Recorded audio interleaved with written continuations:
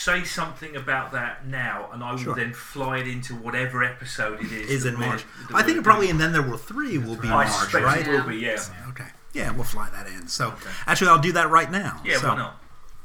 We'd like to take a moment to reflect that this is actually the mark of 1 year of recording Tabletop Genesis. Yay! Happy birthday to you. And we could sing that without paying anybody nowadays. So it's been a really fun year doing this. The response to this has been greater than I ever imagined. I thought we'd get 20 people listening if we were lucky, and we've had hundreds of listeners tuning in. We got 25, didn't we? I think so, yeah. But we've had, we've had a lot of listeners. We've got to interview Steve Hackett. We have a lot of good potential for going into this year. So I just want to take this time to say thank you to the listeners. Thank you. Thank you, guys. And also, thank you to Tom, to Stacy, to Simon, to Ellie for doing this, because this has been a lot of fun, and it's something that I look forward to whenever we get together. Group hug. Yes, group hug. Let's hold hands. It's hurting cats sometimes with this podcast, but that's all fun. That's half the joy of this. So, but again, we'll move on now with our regularly scheduled program, but we just wanted to take some time to acknowledge that. So again, thank you all for this. This is Progzilla Radio, the UK's first dedicated progressive rock music radio network.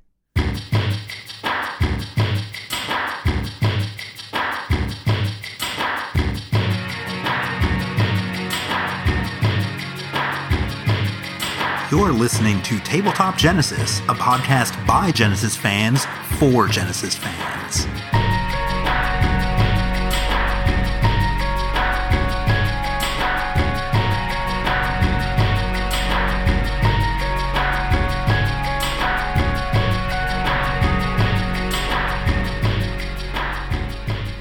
Welcome to Tabletop Genesis. This is Mike Lord, your host for today, and let's go around the tabletop and introduce ourselves. Hello, everybody. This is Ellie. Hello, this is Simon. This is Stacy. Hello. And Tom. Excellent. Well, we are going to talk about today And Then There Were Three, the Genesis album from 1978. This is the first album, as you can tell by the title, without Steve Hackett, who left before the recording of this record.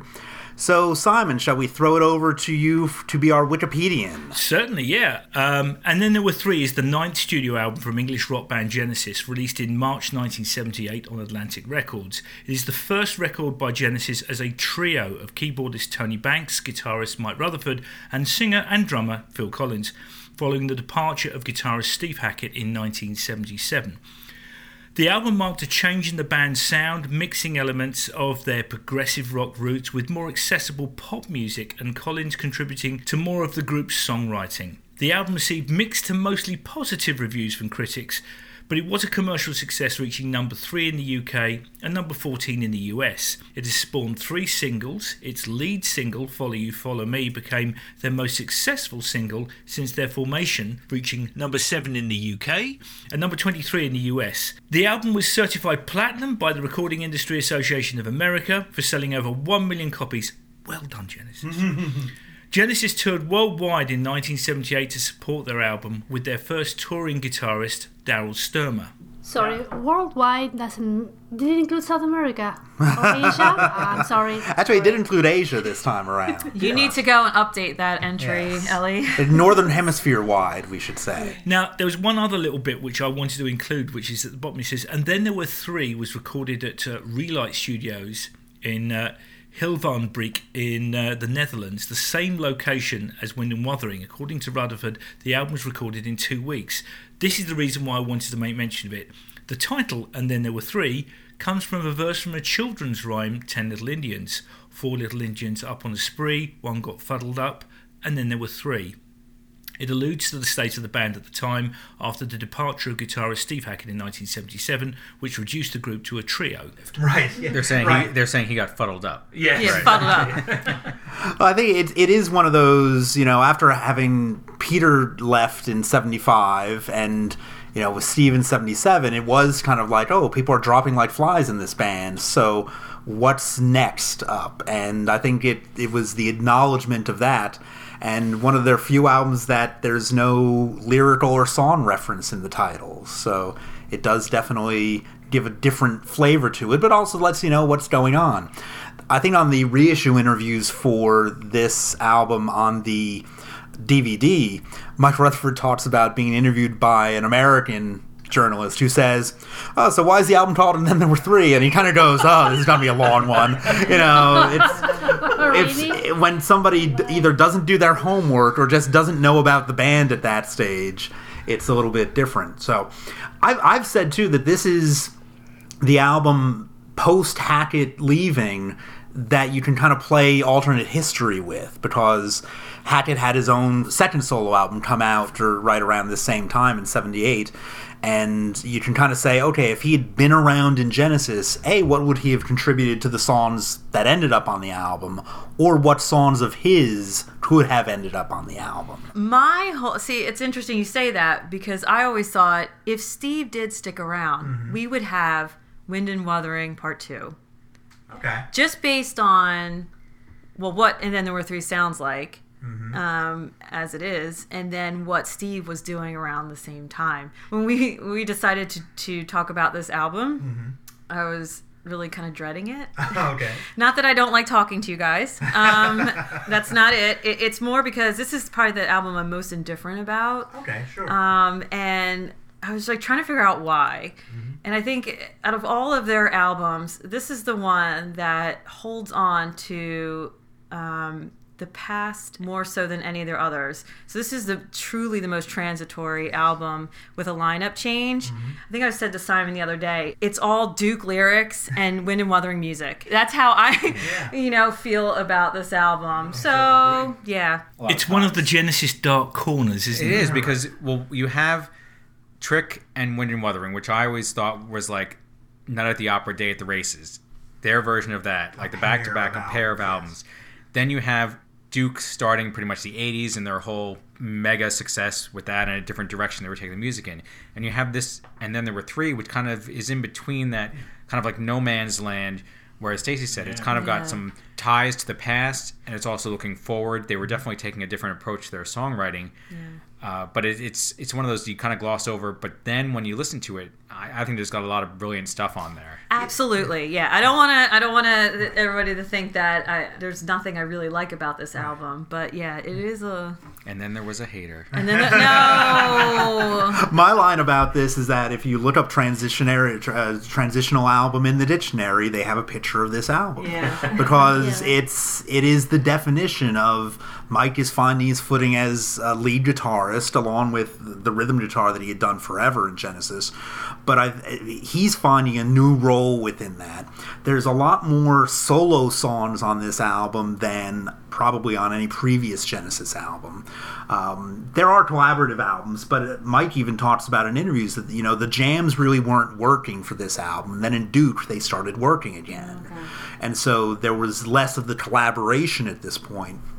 And I think that, for me, this is a very even album. There's really not many lows on this album, but there aren't that many highs either. The songs sound very similar in some ways. There's not as much diversity there because, again, I think that's something that, just Steve being a different type of lead guitarist brought to the band that then wasn't there anymore. Tony would talk about how, Steve was an ally in doing some of the quirkier things, and he lost out on that when Steve was gone. Yeah, it sounds like they're working very hard on this album, and it has a feeling, it's a very dense album for me. Yeah. Like there's not a lot of range going on. Right. And I don't know if they're just trying to make up for the fact that there's one less member, so they're like, let's make everything one louder to compensate. And they're I think, in many ways, maybe they're just figuring out, okay, we had a shift in lineup. Well, how's that going to sound for us now? And again, that's part of that transitory feel this album has. And let's focus on what we're good at. Yes. Sure. And part of that was maybe coming out into this world of doing a bit more of the individual songs to kind of say, okay, let's, do this a bit more. It's a very interesting album in the fact that you hear a lot of the members of Genesis in interviews talking about how when Steve left, and I think probably all of us around this table, and many of you out there in podcast land, probably know the story of Steve's departure at the end of is it in the middle of mixing of the Seconds Out live album. And you hear that a lot of the members of the band saying, well, after the departure of Ant and the departure of Peter, this was less of a traumatic event. But in some ways, this is the album you kind of miss the one member that left the most. Right. With Ant and Peter, they kind of sort of changed a gear. They sort of met the challenge, so to speak. Whereas this album, why I would never say it's a bad album. It's certainly the one where you kind of feel the space. And with Ant leaving, that was so early in their career that, yes, he was a major writer and it was a major change for them where they thought that was the one time the band might actually end. But there were 5 people listening to the band at that point, so it's something retroactively that we see as a very important time, and that they see because they lived through it as very important.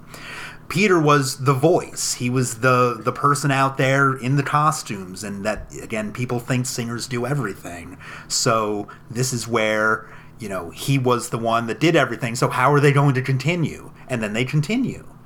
And you're right, I think that I talked before we started recording about, this is, again, the alternate history album, and we can do the same thing with Trick of the Tail about how, if Peter was there, how that album would have been.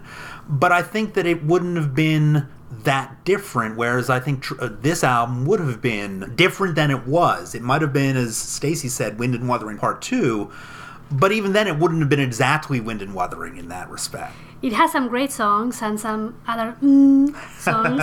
Now, my issue is with the album cover. Why it's so dark? That it doesn't reflect the songs that it contains, because it has some great songs. You say that. I was actually reading on Wikipedia yesterday about the album cover. It was designed by the Hypnosis, Storm Thurgeson, and Storm actually did say that the album, he defined the album cover as a failure. He said that it was an attempt to show a guy getting out of a car, having a cigarette, and the car moving off. It was the whole idea of actually trying to delineate the leaving of one member, but of course it was all done in blurs, and it didn't really. Right, you don't know there's a car. Like, I think the lighting is because I get none of that from looking at this. Yeah, I have no clue what this cover is about. I mean, I read that the other day on Wikipedia as well. I was like, okay, finally I'm learning what the cover's about, and I read that. It was like 3 or 4 sentences. Like, really goes into it, and I'm like, it just kind of like bored me. I was like, even that doesn't make sense. It's still a bad cover. Exactly. And what's with the ectoplasm on the G and E? Like, what is this? I don't know. But it is using that Lamb Lies Down font again that they hadn't used on the last 2 albums. It's interesting that it's a callback to something. And this album certainly doesn't sound like the Lamb Lies Down on Broadway, but I think it was also, I might be reading into this a bit too much, but kind of a reaffirmation of, we are still Genesis. We still have a history that you've liked as fans, and so we're going to move forward in this direction and see where life takes us. So. And Slimer went all over it. And looking back at this album now, I think it's plain to see that there was a ton of pressure on this album, at the very least, not to suck, because they had just come off, a huge world tour of '77. They had lost Steve Hackett, who had been there, the sound, the feel of the guitar sound for the past 8 years or so. And punk was coming into its own, like the whole musical scene was changing. So this album tanked and really had some stinkers on it, like that could have been the end right there. And they might have decided, okay, let's just go our separate ways. No pun intended. But I think this album, maybe because they were striving for it, I don't want to say they were purposely striving for it not to suck. Maybe there's not those tremendous highs and lows. Like, they just wanted to, let's keep everyone happy, let's keep ourselves happy. And then with Duke, they went a whole different direction. But at least they were able to transition from the late 70s into the 80s successfully with this album. I hadn't even considered that, like what was going on in the music world at the time, which was a lot different than when they had these other kind of changes in their lineup and changes in the band. I mean, this was the most significant, I think, and impactful, time for Genesis. That whole thing when prog rock was starting to get a lot less relevant. So, well, with that, let's move on to the first track on this album, Down and Out.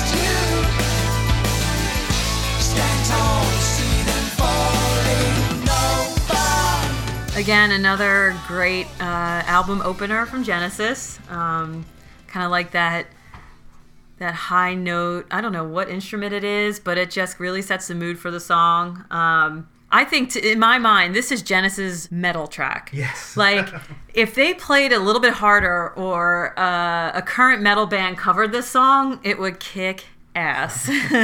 So to me, this was the hardest thing they have done yet. I mean, you could say like maybe certain parts of the Musical Box or the Knife had kind of like a harder, really rocky, tough edge to them. But this, through and through, is like they're metal, they're down and dirty. We're gonna kick punk in the ass kind of track. And I like that Mike got some loud guitar right at the start of things to kind of say, okay, I'm gonna be the lead guitarist on this album. Here's something that you can hear that I'm playing that's out there, and that again gives that edgy, driving kind of propulsion to this song. Yeah, look what I can do. Yeah, exactly. First the keyboards, then the guitar, and then the drums. Right. 3 pieces. Very Right. clear. Can I ask a quick question? I bought this album back in the early 80s, and then I played the album once, but I came up with this idea that I would save the album for later in life. So I would always have one Genesis album from the 70s I could listen to from the first time. And this is, so you just listen to this fresh. And I genuinely did. I rolled this album out for the very first time in many years. And so I literally was the second time and third time that I'd heard it was a couple of days previous to this. And I wanted to do this so I could be the new pair of ears, so to speak, and listen to this album. Now, the reason why I wanted to ask a question about this is that I did read somewhere that the opening of this track was actually a little bit of stuff that was left over from Wind and Wuthering. Oh. I don't know. I had never read that. I don't know that, but that's a certain possibility. I always heard this track as kind of like, when I hear it, I think of it as a late 70s Watcher of the Skies. Because you've got that intro with the keyboards that kind of builds up. Then you have kind of a fast kind of rhythm section. At the very end, it goes back to that crescendo of keyboard chords up to a very end. So it struck me as like, all right, we're now in the late 70s music kind of theme, but we still kind of recognize our roots. Like we'll do a song that's kind of like Watcher, but up to today's kind of standards. Do you get the feeling though it's a kind of Genesis by the numbers intro, or do you genuinely think, okay, this is an inspirational one? I think it's inspirational. I always thought that this is a strong kick-ass track to start with that has some balls right out of the gate, and that it really drives things forward. Like, I don't think it's by the numbers. I think it's showing what they do well. And also in the second verse of this song, it says, I don't want to beat about the bush, but none of us is getting any younger. There's people out there who take your place, you place, not your place, for some reason. Yeah, It's your place, anyway. Typos. A more commercial view, a fresher face. So I guess they are sort of saying to the fans, we're moving forward with a new... And maybe they're conscious of the whole punk scene coming along. Oh, yeah. Because this is 1978, so as a result, punk is actually on the horizon here. Right. People have heard it, especially in the UK. Right. They didn't play the song every show in the And Then There Were Three tour, but they did play it a number of times. And Phil used to intro it. He used to say this about it, so maybe it will shed some light on what they thought the song was about. Phil would say, "This is a song about a man with a big cigar. A man with a big cigar who owns a very, very big company. And he wants to get rid of someone about this big," meaning tiny, "who's outlived his usefulness. He is no good to anybody anymore. And so the man with the big cigar is going to kick him out. And this song is called Down and Out." That's pretty much what I guess the song is basically about. Right. This guy goes to what I always figured was a hotel lobby or a hotel bar, and he's being kicked out by the upper management, the man. And maybe it's because they referenced cigar in here. It always reminded me of Pink Floyd's Have a Cigar, where you have a meeting with the man who doesn't know anything about you or what you do, like, which one's Pink. And here they're saying you're not useful anymore. Like, it's time to hit the road. This is the best song ever about human resources. That's right. So, HR people the world over. This is the HR anthem. Yes. I can see David Brent walking out to this. I think this is, again, one of these songs that really kind of gives credit to Phil, because again, he can make odd time signatures sound normal. And you know that this has a bit of that stutter in it, and it ends up being, I think, in 5/4, and so there's that extra beat in there that makes you just go, oh, okay, this is. But he grooves it. Oh yeah, I think that's what's great about it is that it's not obvious. It's one of those things that if you're into counting, you can kind of go, oh, okay, that's what this is. But if you're just a regular listener, it's like, turn it on again. You don't know that's in 13 or whatever until you actually start going, oh, yeah, there's that weird I'm not little entirely beat. sure you know that, but "Are you into counting?" was my favourite chat-up line before I met Stacey. That's right. So, and Stacey said yes. I see the 1-2 of us together. Hey-o. But that stuttering, that kind of rhythm that Phil gets going, I always got the impression that that's the reason why it wasn't a main staple in that tour, let alone any other tour after that, because it was a little bit challenging to play. I mean, when you listen to the live version of it, it's not got that same kind of feel that Phil has to it on the studio album, which is a shame because this track live, as Stacey was saying, the studio has balls, but live it was even like 10 times better. There was a bootleg, if you listen to it, where Phil growls several times. Like, he just has such grit when he's doing it. I'll recreate it for you since you asked me to. The very last couple lines, he goes, "I walk a straight line right between the eyes," and it just gives goosebumps every time he does that. Gave me goosebumps right now. It did something else to me. I need to go change. Excuse me. Too much information. Just point on the dial where Tom's coming. Well, there is this you talked about kind of this being a difficult song to perform, and when I was going through my bootlegs to kind of look at this that were gifted to me by somebody, and then there were 3 tour was kind of in 3 different segments, kind of earlier in the year, middle of the year, end of the year in 78. And in May and September, Ballad of Big was the song that kind of fit into this slot that they would change around a bit. And in March and July, it was Down and Out was the track that kind of slotted into there. The other songs that were always in the set list were Lady Lies, Burning Rope. I think Follow You, Follow Me was there most of the time. And maybe and Deep in the Motherlode. And so I think those are the, like, it switched out of there, not necessarily because it was hard, but maybe it wasn't getting the reaction that it was from the crowd. But, you know, it has this great, album-wise, it has this great Tony solo after the 3rd verse that, you know, just really, you know, grabs you when you hear it because, you know, the drums are going off in the 5/4 rhythm and it's just fantastic. It's got razor blades in it. Exactly. It does. And, you know, it's a sharp solo. And I think it's great. And, you know, it ends, as Tom was saying before, kind of in this crescendo in a way, kind of reprising a bit of the start. And then you go into Undertow. Curtains are drawn, now the fire warms the room.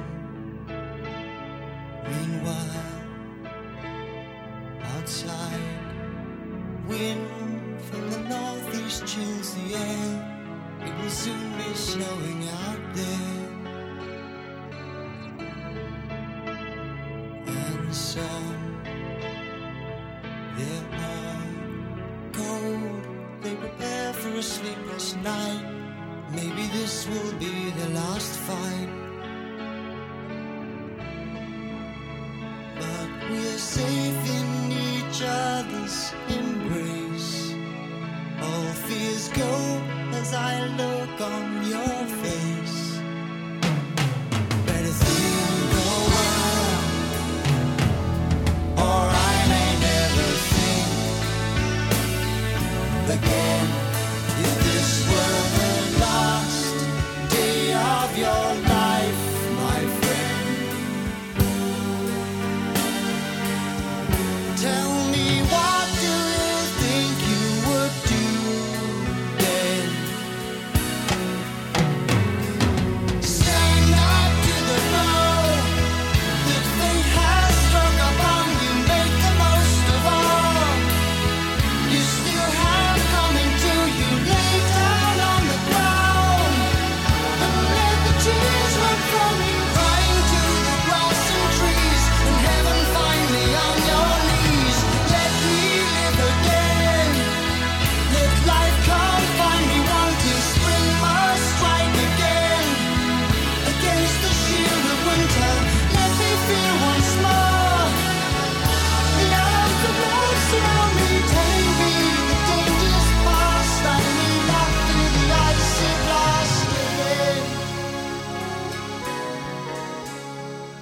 Undertow, when we talk about some of our favorite Genesis moments, one of them is the transitions between songs, and this transition between the very high note and, you know, spectacular end of Down and Out and the very subtle, you know, beginning of Undertow is one of my favorite transitions in their catalog. So you don't find it too jarring at all that it's such different styles right next to each other? I think there's enough space in between the songs where you came off this high and then you're taken down a little bit. Okay, now we're going to go in this direction. That question was a bit of a setup because I agree with you 100% that I think it's great because it does show Genesis's different sides right off the bat. That, you know, this is a band that even though we just lost a member, this is still what we're about. And, you know, we do this kind of high energy stuff, these kind of softer tracks, and this is what we do, and we're very good at it. It's a very crystalline track, actually. Yes. No, I was going to say that, in the first few lines of Undertow, you don't know what to expect. You're like, oh, what is this song? And then it turns into this amazing, beautiful song. It sort of opens out, isn't it? Yeah, exactly. It opens out, and the lyrics are amazing. And yeah, we've talked about in previous podcasts how some of Tony's earlier works were young people's poetry. Yeah. I think at this point he has his PhD, his doctorate. He's reached the point now where I believe this is one of his most brilliant songs in all of his Genesis history. I mean, if you had a top 5 Tony songs, this would probably be 1 or 2. And it just, some of the lyrics, excuse me while I get a little emotional, they're just great, especially the one parts in the lyrics, in the chorus where he goes, crying to the grass and trees, and heaven finally on your knees, let me live again. That part never fails to put a lump in my throat. Oh, mate. I could use a man hug anyway. I think with me, the lyrics are something that, you know, this is a song that when I first heard this, I don't know if it did grab me that much, but I think that as I've gotten older and as I know people that this is a track that really connected with them and helped them through dark times, I think that for me, it's a song that I've gained a greater appreciation for as time's gone on. And regarding the lyrics, I mean, the line that really speaks to me is, wine flows from flask to glass and mouth as it soothes, confusing our doubts. And that's really me every weekend. So I can really relate to this track. Your name is Stacy. Say hello. Hi, Stacy. Right. Well, this is also something that it's a song that starts with that music and vocals right off the bat, and there's a lot of different tracks of Genesis that do that. Right, there's something about that really grabs you and gives you that feeling that something is a little bit different here. Like it's a different kind of song you're going to be listening to. Supper's Ready does that. Dancing with the Moonlit Night, Ripples, and all those songs really have this area where they can just grab you and you're like, I don't know where this is going, but I have to listen and pay attention right away. Right. Yeah, it's more personal, more human in a way. Right. And it has an absolutely kick-ass chorus as yes, well. It does. Yeah. So it's a great little song, and I'm shocked that they didn't play it live during... They never played this. They never played this live during There Were Three. I'm shocked they never played it live because this is Genesis's first and probably only true power ballad. Yeah. You know, sure. Like... I picture them in like long hairsprayed hair. 10 years later, if it had been the 80s, they'd have been up on a mountain somewhere. Time. Like this track, I'm sure inspired bands like Bon Jovi and Poison and Rat and Scorpion. Bon Jovi, Poison, Rat, if you're listening, please write in and see whether or not this song actually influenced you.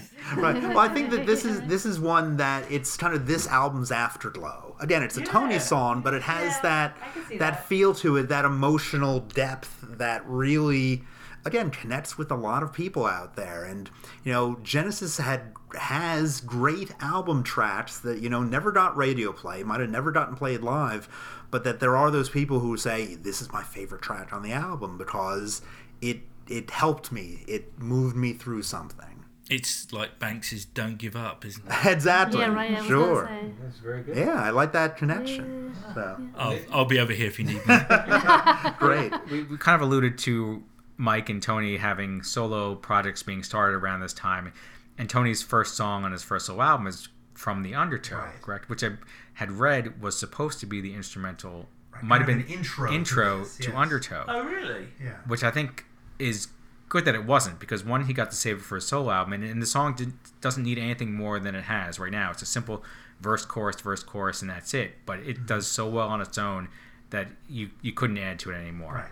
Yeah, I always get the sense with a lot of Tony's solo compositions that it was kind of things got pared down over time. So, and maybe he was like, oh, I have this great composition that has, these different parts to it. And then Mike and Tony were like, oh, let's take this part out or use this part somewhere else. And it really did kind of serve the benefit of the album and the song itself better. This song also, for me, has a connection. When I was listening to it recently, like there were parts of it that I was just like, this is a lot.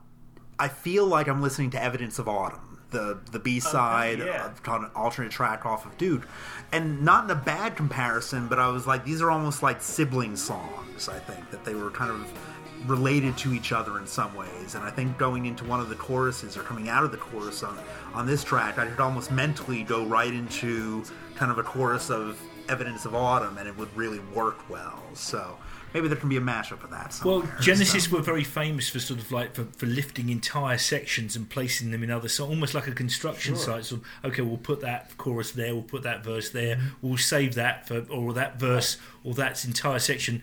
Sometimes can sit there for like years before it gets used on an album, so I can definitely see that. Yeah, there might be a connection there, but it was just something that connected with me on recent listens. That I was like, yeah, this. I feel this connection. This is why, kind of bigger picture. It's like when people say, "Oh, why do you do a podcast about a band?" It's like because I keep hearing new things every time I listen to this, and I think that's one of those connections that for me was new.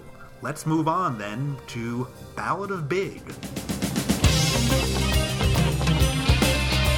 Big Jim Cooley commanded respect. Whatever he wanted, he could get. The badge on his waistcoat shone in the sun. It ain't no lie, but Big Jim was feared by everyone. In the saloon one evening, Big took a bed with a rancher whose name I forget. He wanted a herd taking over the plain, and he called Jim Yellow. You'll never do that again. He got mad.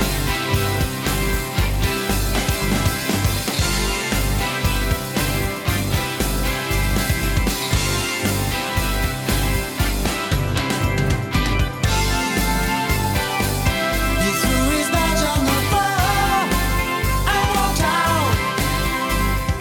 He's gonna give it a try. He left no doubt.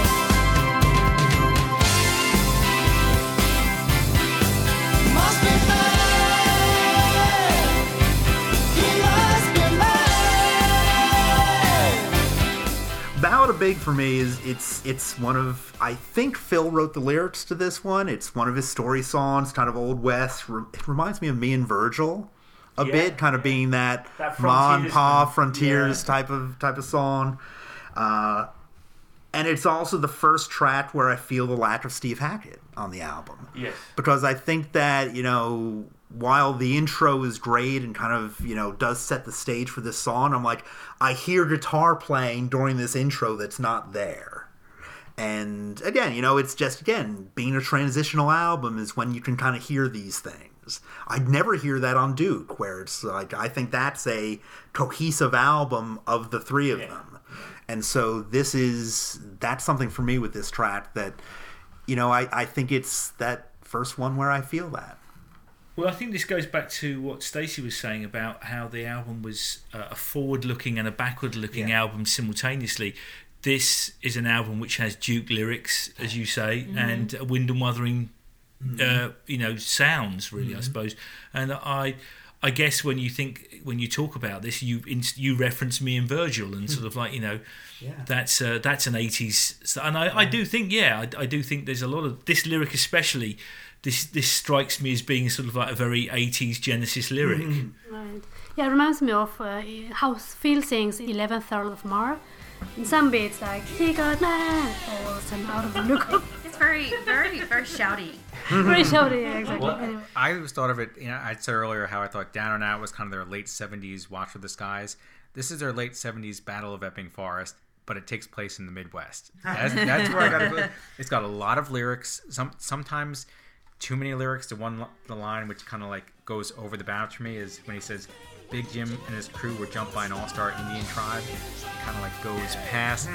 Is this the first album that Phil genuinely started contributing large bouts of lyric? Because I know is it 2 tracks on this he contributes lyric? I think because of the way they credit the album when it's the collaborations, like Rutherford is listed first for Follow You, Follow Me, and he wrote the lyrics for that. Phil's credited first for Down and Out and for this track. And also for Scenes from a Night's Dream. So I think he might have written those lyrics or had a strong hand in them.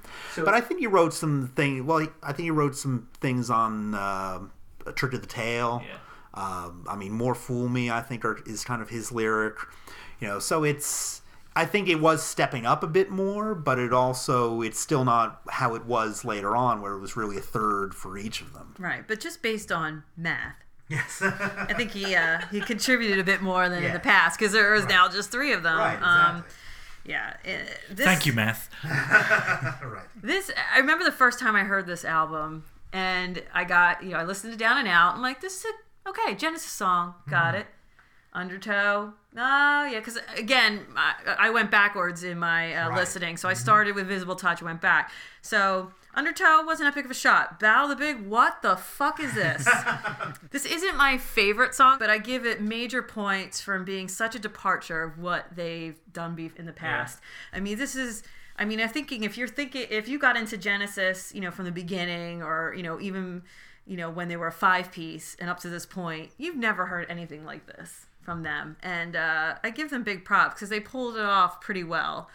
I'm not a big fan of the lyrics, the whole frontiersman. I think if you've listened to previous podcasts from us, you know how I feel about me and Virgil.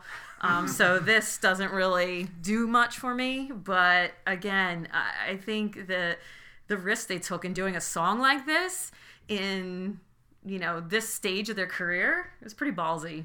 I've often wondered what it would be like if this song had different lyrics. Like, there's some really good moments, and there's some great drum fills throughout it, but it's kind of a tough road when you're taking such a specific story of like a frontiersman, this guy who's going to take cattle across, and everyone says you're not going to be able to do it. And I really think it was Phil's love of the Western. He's got this Alamo obsession. I always wondered if Kate Tell would put out like the Genesis' greatest Western song. And it would be this, me and Virgil, and that's all. Yeah. That's all. And I'd buy that. They'd throw in Mike's Deep in Their Mother Lode. Oh, yeah. They'd throw in Phil's Roof is Leaking. Yeah. Like, they do a whole bunch of different songs. And there's an Americana sort of thing. Is that what you're trying to sort of say? Yeah, and I was wondering, like, because we grew up with this. Like, it's part of the U.S. history. And as we're so obsessed with British culture and Renaissance fairs because it's so alien to us. Yeah. Is there a culture in the UK which is like, oh, we got to go to that cowboy and Indian festival? It's so cool. Yeah. Oh, we always do that. Yeah. In fact, I actually only stopped wearing my cowboy hat a few years back. Really, true. No, to be really honest with you, it's just like you say. It's the exotic. You've got an Englishman looking at another culture and going, cool. Yeah, and I think that was the jarring thing for me. It was like, these are lyrics we would typically hear in a country song or a folk song, and I'm talking about, the American music culture, and then to have it in this British band doing kind of proggy rock music against it seemed a little dissonant. I can say I don't really like this track that much. It's one of these ones that I think the music and the lyrics don't really go together. And I feel like the music needs like one more section in there to kind of give it some variety. Whether it's a quieter section, kind of how 11th Earl of Mar has that quieter middle section in it, or a different track. I just think it needs something else. And, it's the Western piece. I've never quite been into Westerns, even though I do like Me and Virgil compared to a lot of people. Yeah, I know. Really? Yes, Me and Virgil rates higher than you might recall in my book, but that's yeah, I know, but that was back in Abacab days. But when Phil's like singing, he called Jim Yella, and I'm just like, oh, Really? I'm like, it's just like, I'm like, that doesn't. Well, he'll never do that again. It's a track that I think is nice enough. It just doesn't. If I were skipping a track on this album, I'd be like skip, It's funny you should say that because it is. I think it tends to sort of work if you do it the other way round. Like you get Yes doing Yours Is No Disgrace, where you got that dun dun dun dun. You know that sort of that big, and that works fine. Right. But they're not singing about it in that. Yeah, I don't know if John Anderson doing Western music would be. I'd pay good money for that. I'm looking for his country album. I had a dream like that once, actually. Well, let's talk about when we do our psychiatry episode. Yes. We'll talk about that one. So. Well, it's funny you should say that, Mike, about how you sometimes this would be the track you skip. Right. Like, I don't mind this track, as Stacey said. It's kind of like it's not awesome. I don't hate it. I'll listen to it and I'll bob my head along. It's the next track, which is the one that I skip over. Oh, so let's jump into Snowbound. Never, never know.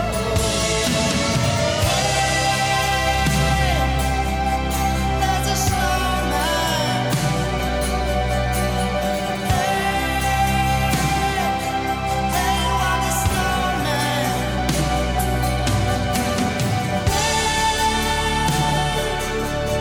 For the snowman.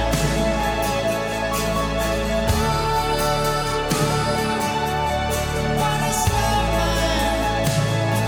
You say snow is a good year filled with the love for lies so deep. I love this track. This was one of the ones which actually leapt off the page for me. Really? Yeah, and I have no idea why. I mean, Neither do I. A lot of people will say that sort of like this is this album's your own special way, but I love it. I really You're do taking like the words it. right out of my mouth, Simon. I think it has. We were discussing this as we were listening to the track. It has maybe one too many choruses. Yes. But it is. I love the chord sequences on this, and again, I love its fragility. There's probably a lot more people that would maybe go with Undertow over Snowbound, but this one really popped for me. And I'm listening to it with new ears. No, as no, well. I hear you. I liked the verses of this track. I actually think that it's a really delicate sounding, setting the mood. And another winter song. I think that, with it being a Mike song, it has that kind of guitar change to it and kind of this acoustic feel, which is nice. And I think Tony has this real interesting kind of backing keyboard, just kind of backing up the guitar, really nice and complimentary. And then we get into those goddamn choruses, and it just kills it for me. It's like I don't care about the snowman. It's like, but that's for me. It's like I think there's not. Like I was saying with Ballad of Big, there's not enough to this song for me. It has the verses and the choruses, and that's it. And it has the choruses too much. But Why? now, You're see, I'm going to defend Simon All right, here because I really do like this song. I like this. It was him. I know, honey. I got it. I got this.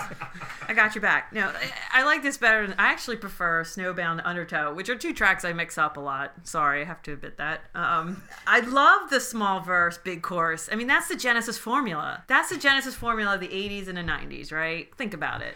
Yeah, The melodic verse with the big wall sound chorus. I'll give you a yes, but. Of course you Show will. me your big butt. Yes, but this just doesn't do it well.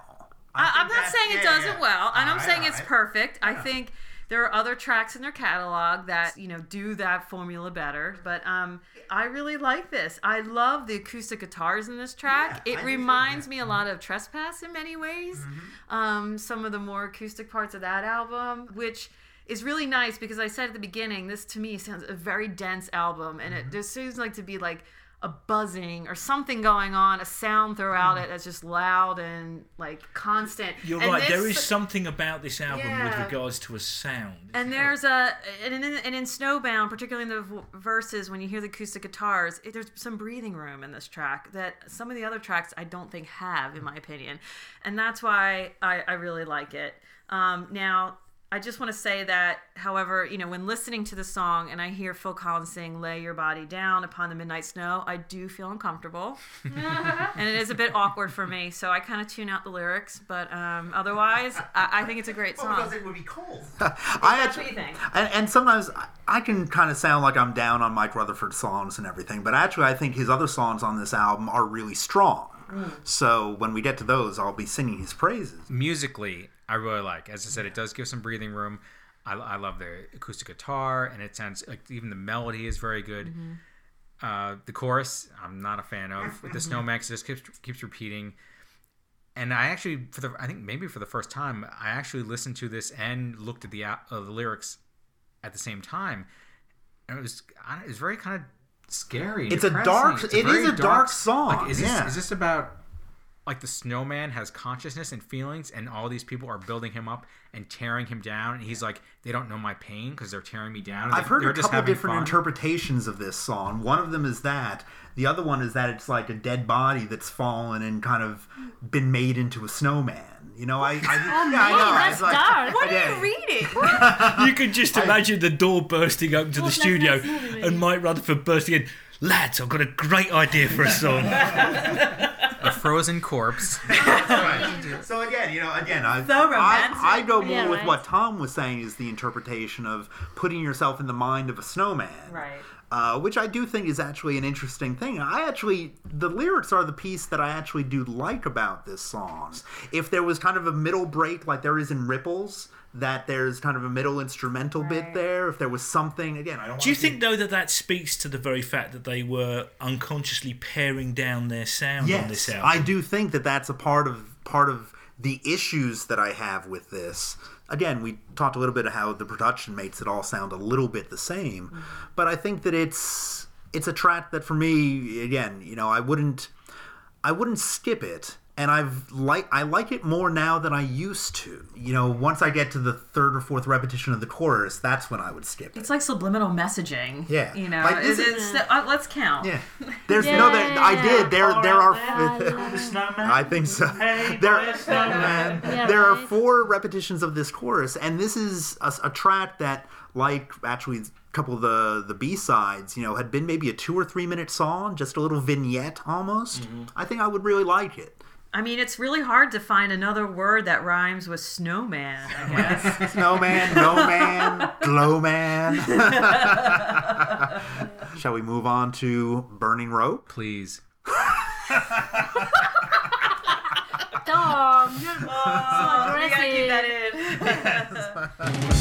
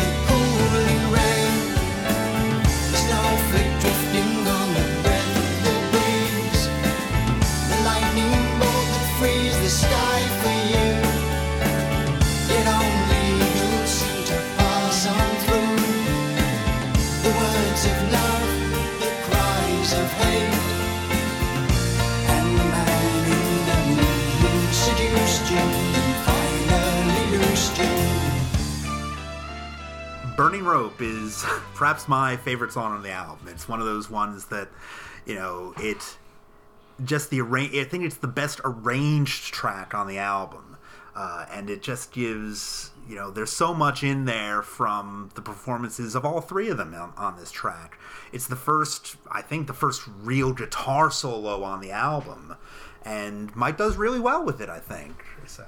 Yeah, I'd read that Tony had said about the song that Mike did a great job of doing his solo exactly as he had written it. Right. And I think in a rare instance, this is probably one instance where Tony would say he missed Steve, is that Steve would have taken it and probably given it another level, like the 4th or 5th solo. whereas Mike kind of like got through it and did it exactly as he should have been. Yeah, it fits the song. It fit the song and it got done. Like, and I think it's an awesome solo. It's like that crying guitar almost is kind of like trying to be Steve Hackett with that crying guitar sound. I think I think Mike gets it, but as I said, Steve probably would have taken it to a higher level. Yeah, it's a difference between sight reading sheet music and just playing on the feel of the song itself and kind of improvising. So, but you know, I love Mike's guitar work on this song and really the whole album. He really stepped up and it's, you know, I think as a Genesis fan, if you were following them up until this point, you should be reassured because he did a really good job. And I agree. Yeah. I love the instrumental bits of this song the most. Actually, I would prefer it if the whole song was instrumental. Oh, okay. Let's be honest. I think this is a bit out of Phil's range and a bit wordy for his singing style. I love this song very much because it kind of a great coming together of the three members of Genesis. It really represents where they are and how they work together as three songwriters and performers. But the vocal performance is pretty awkward. For me, this is where Genesis kind of takes a turn where people were writing lyrics that they wanted to have out there. Tony was writing these lyrics. Phil was singing them because that was his job. I think when this album then turned to Duke, you'll notice that those lyrics are a lot more from the heart, streamlined, basic. They're still great, but they're not as like the warming sun, the cooling rain, yet only eagles seem to pass on through, and the man in the moon who seduced you, then finally loosed you. Like, this is kind of the last album where they kind of have those lyrics. Very metaphorical. Right. And Phil, I think, even at that point, has said that he was starting to wanting to feel more of this lyrics that he was singing. Like, these were lyrics that he was singing because they were the lyrics that the other guys wrote. But once you get into Duke, he's like, I need something... If I'm going to be singing these lyrics, I need to feel them and as if I was saying these lyrics myself. Right. And I think this is a song which, although I love it and I love the song, is kind of the epitome of one of those where Phil's like, I'll sing these. And even live, it's kind of like, oh, it's a little bit of a stretch for a bloke. But I feel that he really felt it in the delivery. I think his delivery of this track is... It feels very different from the other deliveries on the album. I agree with Stacey about that, because I think that he's singing in a different tone almost. Like, almost a deeper tone than he usually does. Like the warming sun instead of the higher Phil range. Right, and that's the thing. Like, this song, like just Tom said, it was written with specific lyrics in a specific, melody line, and they were still kind of figuring out what that happy place is for the writer and the singer. And you were saying that it was like Tony's... he always liked to get a Tony lecture at different times. Yes. One of my notes actually said, I think it's Tony's song on how to live a full life. That's the thing, like Tony lessons. Yeah. Like Madman Moon. Right. Tony lessons. We should probably do an episode on that. Right. And I think it's great. Like, that's... Like, I really connect with this track. I think it's really fantastic in a lot of ways. But I also get that they couldn't keep doing songs just like that. I mean, for me, it's this One for the Vine Part 2 in many ways, because that was like a little bit out of Phil's range as well, and there was a lot of storytelling and a lot of words, and I'm just trying to cram everything in and to this one epic piece. So it kind of has that feel for me. And as we're saying, trying to cram a lot in. It doesn't seem too crowded, but it just seems like enough's going on for only 7 minutes. And as we're saying, this was the longest track on the album. Right. And it seems still very proggy, but it's only 7 minutes. Like, it's not even 10 minutes. This was nothing compared to like Genesis's big epic tracks. Yeah, because One for the Vine is more than 7 minutes. It's 10, I think. 10. Again, this song. I like this song. I love this song, and again, it reminds me of One for the Vine at some point in different sections of the song. Again, they were saying goodbye to the long songs, I guess. One thing I'd ask in terms of the lyrics for Simon, if it's a UK thing, the expression "that's as may be" isn't really like that. Always struck me as an odd lyric. That's as may be. Well, I don't know. Like, do they use that a lot? Because I've heard Phil interviewed, and he's used that in regular... That's maybe, It's, yeah, that's not something we hear here. It's whatever's. You should have said that. Whatevers. Well, whatevs. I don't know. But you can't take what you left behind. WTF, you're all alone. Now that is poetry. That's fantastic. That is millennial poetry. Yes. Well, another thing what I liked about how they approach different songs, we talked earlier about how they began songs just with lyrics and vocals right away, and that gave a different feel to the song. I like when songs, they do the chorus first. It's kind of like when you watch a movie and they show a scene, and then the movie goes back in time and shows you all what led up to that scene. Yeah. That's kind of what a song like this is. It starts with the chorus right away, then it goes into the verses, chorus again. It's kind of like a different feel to it, and I like that they were able to kind of vary it up a little bit. Yeah, it gives you kind of that preview of what you're going to get even more later on. And yeah, I think that melody that's played there, that Tony plays it on the keyboards first, kind of going into the first chorus. And it's just one of those things that soars for me. And I'm just like, I could listen to this forever. I think live it must have been incredible, because didn't Phil play drums or at least some percussion during the instrumental part? I think he had to have done something. How often did this get played? This was standard on the 78 tour, and was it on Duke at all? I don't think it was Duke. No. Lady Lies lasted until the Duke tour, but I think this was it. But it must have been a great song to see it live. Visuals, yeah. Well, the only other thing I was going to say is on a first listen, didn't do it for me. All right. It was, and I guess this is probably because it's a very dense song. It's a very dense arrangement. Call me again in 5 years when I've listened to it a little bit more. I might have on your fourth listen. You'll see. I might have a completely different opinion of the track. All right, fair enough. And that also was the last track on the first side of the album. So we then go into the intro song on the second side, "Deep in the Motherlode."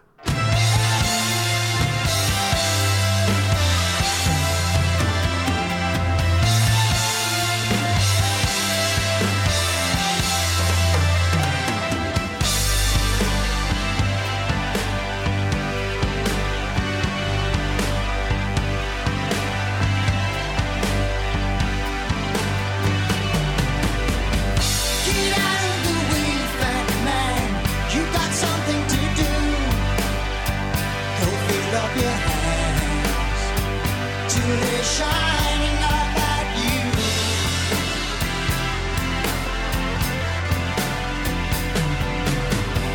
You gotta get out while there's gold in the air. It's falling like water coming down from the hills.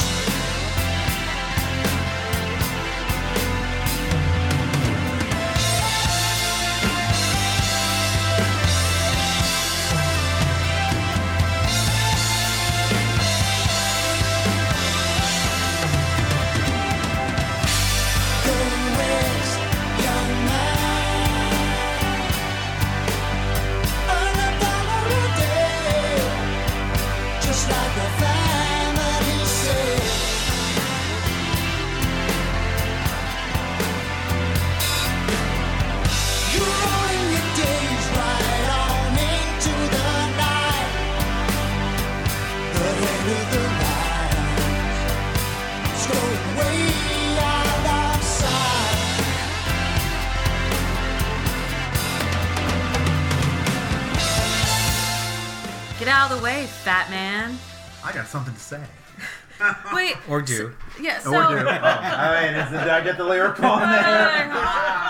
Hold up. So, I said earlier that, Balda Big was like musically, it was like, what? Who's this band? I hear this lyric. I'm like, wow, we've come a long way since Unifons and, the kind of the fantastical world that Genesis existed in previous albums. So, again, I appreciate the bringing it down to the common folk, right? The common fat man, if you will, the blue collar fat man. Yeah, the blue collar fat man. Yeah, this album has a very kind of blue collar, man on the street kind of feel to it, and this song absolutely, kind of hits on that. Second song, which talks about frontier in the West and right. going out west. So kind of interesting how like 2 songs on one particular album really focus on that. And I can't think that Phil had to have some bit of influence, even though it is Rutherford's song. Right. And they were writing, they were in America more than they had been in the past. So I think that they were kind of drinking up that influence too. You know, this is one of those tracks that I was kind of liked, but it never really grabbed me. And then a couple years ago, Daryl Stuermer was doing his kind of Genesis show. And Ellie and I went to see it. And I went into it kind of saying, all right, let's see how this is. And it started off fine. He started off with just a job to do off of Genesis and a couple of things. And I was like, all right, this is fun. And then he started with a song that I didn't quite know, but it was just kind of the bum, bum, bum, bum, bum, bump. And I'm like, is he going to do Back in New York City or, you know, In the Cage? That'd be a different choice for what I was thinking the show was going to be. And then he goes into Deep in the Motherlode. And it's one of those times that I actually had a physical reaction of where I was kind of slouched back in my seat. And I was like, I literally sat up straighter like, oh, this is not what I thought this was going to be. And from that point on in the show, I was like, this is great. This is really good. Because the band that he had did a really great version of this song. And it's a song I had never seen live before. Wow. And it just gave me a new appreciation for this song that I had liked. But that I had never, listening to it on tapes or live shows, I was like, why'd they open with this during Duke? Like, it's an okay song, but I didn't see why it was something that they played so often in the 78 and 80 time frame. But seeing it live, I was like, I get it now. I see why they were doing things this way. I'm not surprised that Stuermer played it because my favorite part of the song is Mike's guitar. Yeah, this is great guitar work in here, so it kind of makes sense that maybe he gravitated toward this. Right. And it was funny you talking about how you heard it starting and you're like, is this Back in New York City, In the Cage? And every time I hear this track live in like a bootleg, people are going nuts in the beginning because they probably think it's In the Cage or Back in New York City. And then all of a sudden the crowd gets a little quieter when it's like do-do-do-do-do-do-do-do. I'm like, oh. Which is a shame because I really like this song. It is so much better. Like many Genesis songs, so much better live than I think on the album. It also has that, as you said, that sort of like Back in New York City kind of aggression to it, I suppose. This song live is just amazing when we were at the concert, the Daryl Stuermer song. I mean, I already liked it, but live is a different experience. It's so powerful. Yes. And the album version, I like upon re-listening to it now because it's just this soup of guitars in there that it seems like that the riffs kind of, I don't know if he overdubbed a lot of things on there, but it just has this heaviness to it that just works for me with, you know, kind of the riff and the lyrics. And even though there's not, it's kind of like 2 verses, the chorus of Go West Young Man, very short chorus, and then this middle quieter part, and then it goes back into the chorus again at the end. Like it's one of those songs that there's not a lot of there, but the way it all comes together works for me. And it has the moment before coming out of that quieter part where it's just the bass and drums like bum bum bum bum bum bum bum bum, and then the drums. Go west, young man. You can be there, what you know today.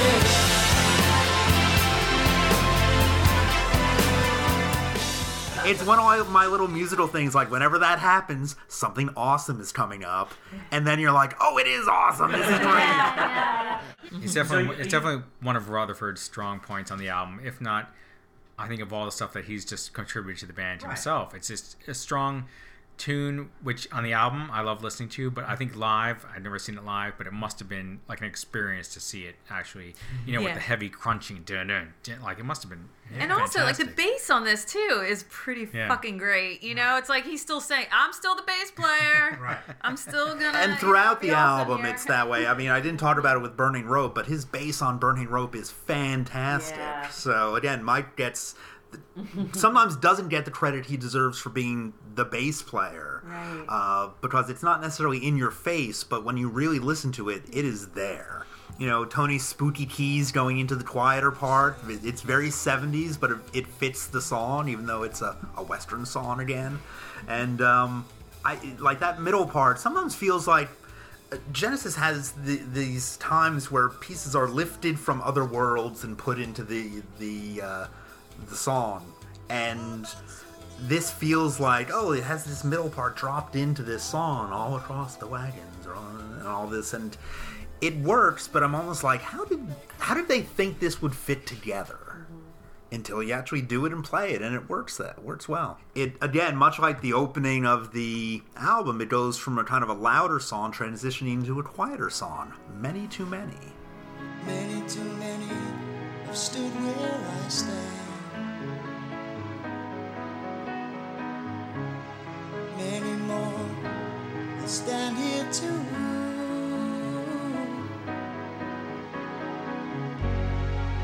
What I find strange is the way you built me up and knocked me down again.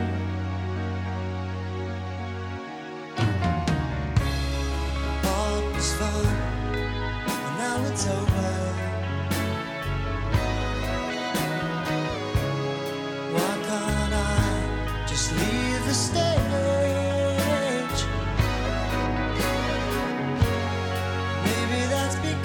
You securely locked me up and threw away the key. Oh mama,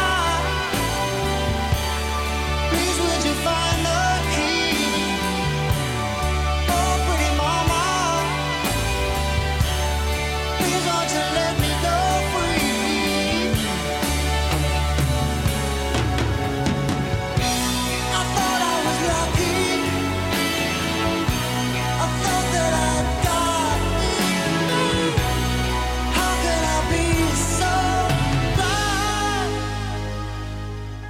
Many Too Many, I believe, and this is only me looking up on Wikipedia, I believe is the last song ever on a Genesis record to feature the Mellotron. Oh.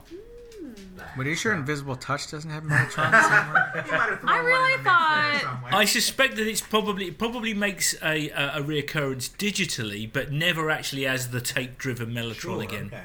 No. I thought you were I looked like you didn't were know going that. through. Me neither, No, I think yeah. that's interesting. And honestly, I wouldn't have even thought that it was on this album at all in the first. Neither would I, actually, to be really honest with you. It was, as I said, it was just one of those little bits further down the wiki page, which I thought, that's worth throwing in there. I'll have to listen to this track a little bit more It's a closely now. short- So- Tom, you said you had an interesting bit of trivia as well about this track. Yes. Actually, it was interesting because it was a single for the band, which was kind of strange because usually you play your singles live, Right. and they never played this live. Really? Right. Yeah. Again, this was another song Yeah. that was never played live. Right, and it was a bona fide single. And interestingly enough, if I remember correctly, the video for the single was them on stage. Yes. Yes. Here's a song we're never going to play for you ever again. And it's doesn't sound like a particularly difficult song Right, to it's play. Yeah, it's another Tony verse chorus, and that's it. Yeah. And I actually never thought it was a terribly strong single because of that. Like, it's a nice enough song. But compared to Tony's other songs on the album, I like Undertow better. I like Burning Rope, Lady Lies better. This song I could see that it was short and it was kind of melodic and piano driven. So yeah, I'll put it out as a single. But nothing about this really screams single to me. No, I have to say that it's not one of those ones which I would have actually pointed to and said, "Yep, stick that one out there." Right. Now, see, I disagree with you because I think this is, in terms of the album, this and Follow You, Follow Me were the only single choices they had. Maybe Down and Out. Do you believe that it's like a label going, actually, this album might actually sell a few singles? Should we start trancing our arm here? Yeah, absolutely. I think because, the length of the track, the format, verse, chorus, and it's a simple lyric. It's a I love mean, lyric, on paper, it's a single, right? Right. But I can understand maybe it didn't have the impact that they intended to have. I mean, this track is my jam. I love this song. Absolutely love this song. Big lady boner for this one. Really? Yeah, I absolutely love it. I think Phil sings it beautifully. I think it's one of Tony's best lyrics in that he's... What's it about? It's... No. It's the exact thing I would think, because lyrically, yeah, it's kind of a love lyric. No, it's about a guy, like, just being strung along by a woman and just being, you know... How could I be so blind? Yeah, like, being used. Alright. And then she leaves him in the end. She just uses him and says, see you later. So basically, it's the story of Yeah. our lives, Mike. Maybe it was too close to me. I just didn't. I couldn't see that, interpreting it that way. But I was just impressed that Phil was able to sing lead on the front of the stage and play drums in the video at the same time. That was very impressive. yeah, his twin brother, I think, doing that, right? So. Ted Collins, I think. Phil is fucking talented. He's He can do talented. all that and more. Shouldn't it be Bill Collins? Bill Collins. You got to rhyme those names for the twins. Gil, so. I think. Gil, yes. But yeah, I mean, I like it enough, but I'm not quite sure about the "Oh Mama" parts of the lyric. Like, I never bought that kind of as Yeah, it needed to wait a few years for him to sing "Oh Mama" again. right, with a little bit more power to it there. So yeah, it's not a bad song, but it just doesn't do much for me. But I get that it's... The thing is, and this is one of the things that, as I said, because of the perspective I'm coming at it, one of the things that's really hit me about this album is the shorter songs, which got me. Sure, okay. And I think that's probably, I don't know whether that was a deliberate thing, but certainly from my ear. And, you know, every other Genesis album I can, you know, spout bullshit till the cows come home. This one is not one of those albums which I can do that. And so as a result, I am coming to it with a newcomer's ears. And the shorter songs, the concise songs really do hit home on this album. Lyrically, I get what Stacey's saying, looking at the lyrics now. And part of my notes that I was jotting down was that, like a lot of, like, good shorter songs, the lyrics do leave a lot to the imagination. It's more about, it's not telling a story per se, it's about kind of giving you hints of a story, and then you put your own kind of interpretation onto it. But I do think that you probably nailed the right one there. So How could I be so blind? That right, tells you yeah. everything. I mean, Yeah, you set me on a firmly laid and simple course, and then removed the road. Yeah. You know, it's that's a betrayal. great line. It That's is, a great and that's what I line. mean. This is one of his best lines. I mean, there's no pretension. It's simple enough, but it also has some depth to it. It's a good balance. And who would have thought that Tony would be the first one to write a lyric for Genesis that was that kind of relationship related? Right. Well, there was a sea change going on in this band. Maybe even they didn't know it themselves at this point, but you know, this comes back to the fact that we all agree that this was very much a transitional album. And when you're in it, you know, it's hard. It's always, you know, looking back with hindsight where people say, oh, we can see where we were going now that we did this album. That again, it seems like the rational progression from there. But when you're in it, you're just writing the music that you're writing. You're maybe with a goal in mind of saying, you know, we've been writing these longer songs. Maybe we should try to be more concise to keep themselves interested and engaged in doing it. That's the thought that goes into it. But they all kind of say that, you know, it's kind of amazing how much thought they didn't put into things, that they just did what they did. I mean, they made a conscious decision to write differently from Abacab onwards because they all had their solo careers that they could do things with. And so that, I think, was the most intentional they might have ever been about how they actually produced music. Other than that, it was, oh, what songs do we have? What can we throw into the pot? Let's jam a bit and see what we come up with. And though Phil did sing, you know, Mama more heartfully later on, that might not have happened if it weren't for this song, because I'd seen an interview where Tony said he had to convince Phil to sing "Oh Pretty Mama," because Phil was like, it's not going to work. That sounds weird coming out of me. And he's like, no, it'll work. We go back to Bread Bin, shall we? It's Bread Bin or Mama. I'll go with Mama. Yeah. Oh, Pretty Bread Bin.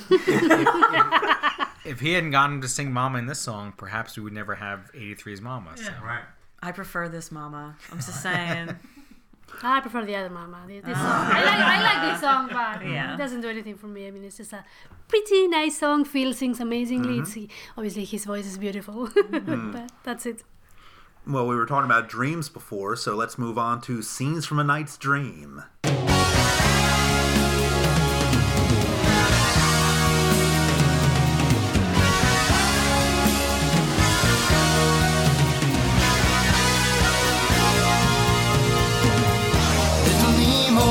his eyes and got out of bed. Trying hard to piece together a broken dream. His vision's lifelike and full of imagination. Strange to think they came from such a tiny head. Dragons breathing fire with friendly mushrooms tall as houses. Giant nymphs and goblins playing scenes from a night's dream. Or little Nemo eating all kinds of food so close to bedtime. They always made him have these nightmares, it seemed.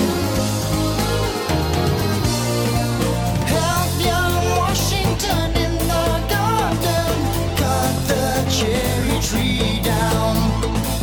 Now we all know that's not history. Scenes from a night's dream. Oh, little Nemo.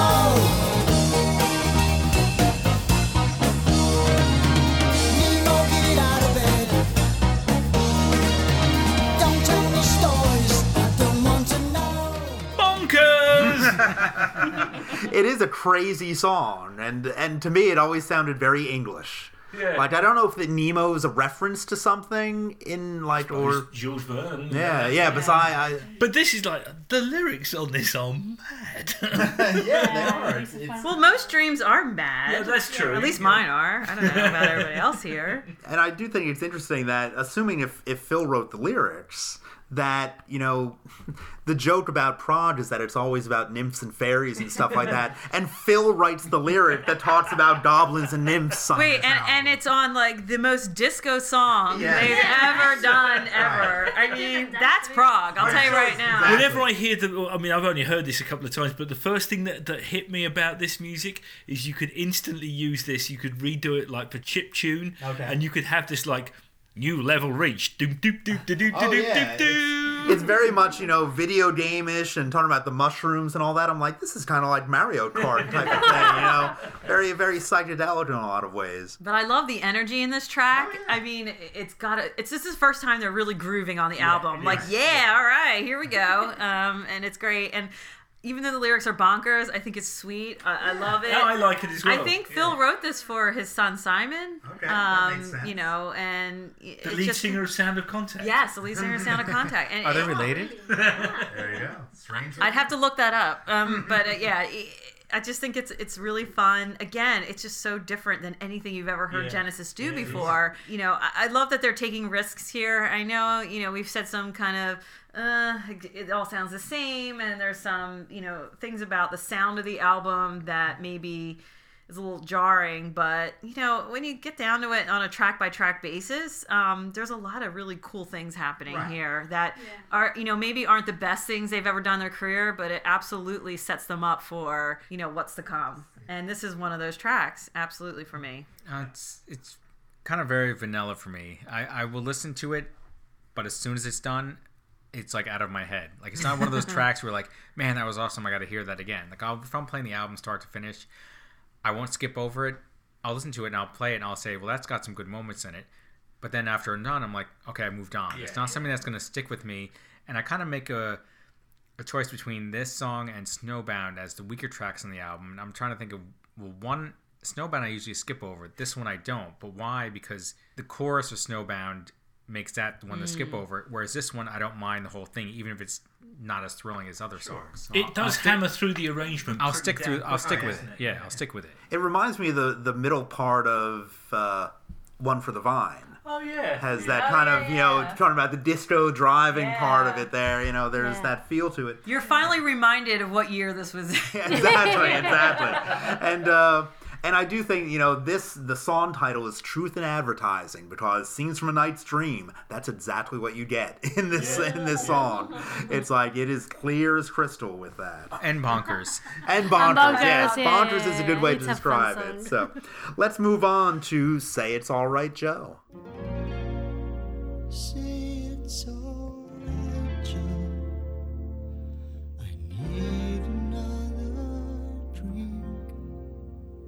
to blow on the glass so I know I'm alive. Play me a song, Joe,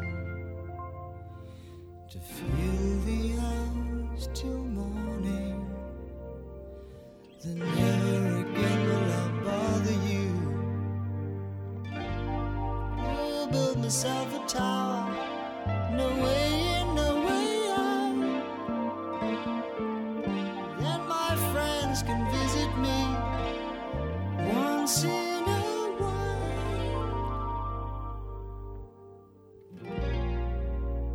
Say it's alright, Joe. I need some reassurance. You never know what you might find in the night. I'm just a busy bee, still alive in my hive. I'm looking for some other world to dream out my dreams. There were kings who were laughing in the rain, and they told me I'd come here to lead the parade. And the colors were changing, the sky was in blues, and the lights were all shining on me and on you. Oh, shine on!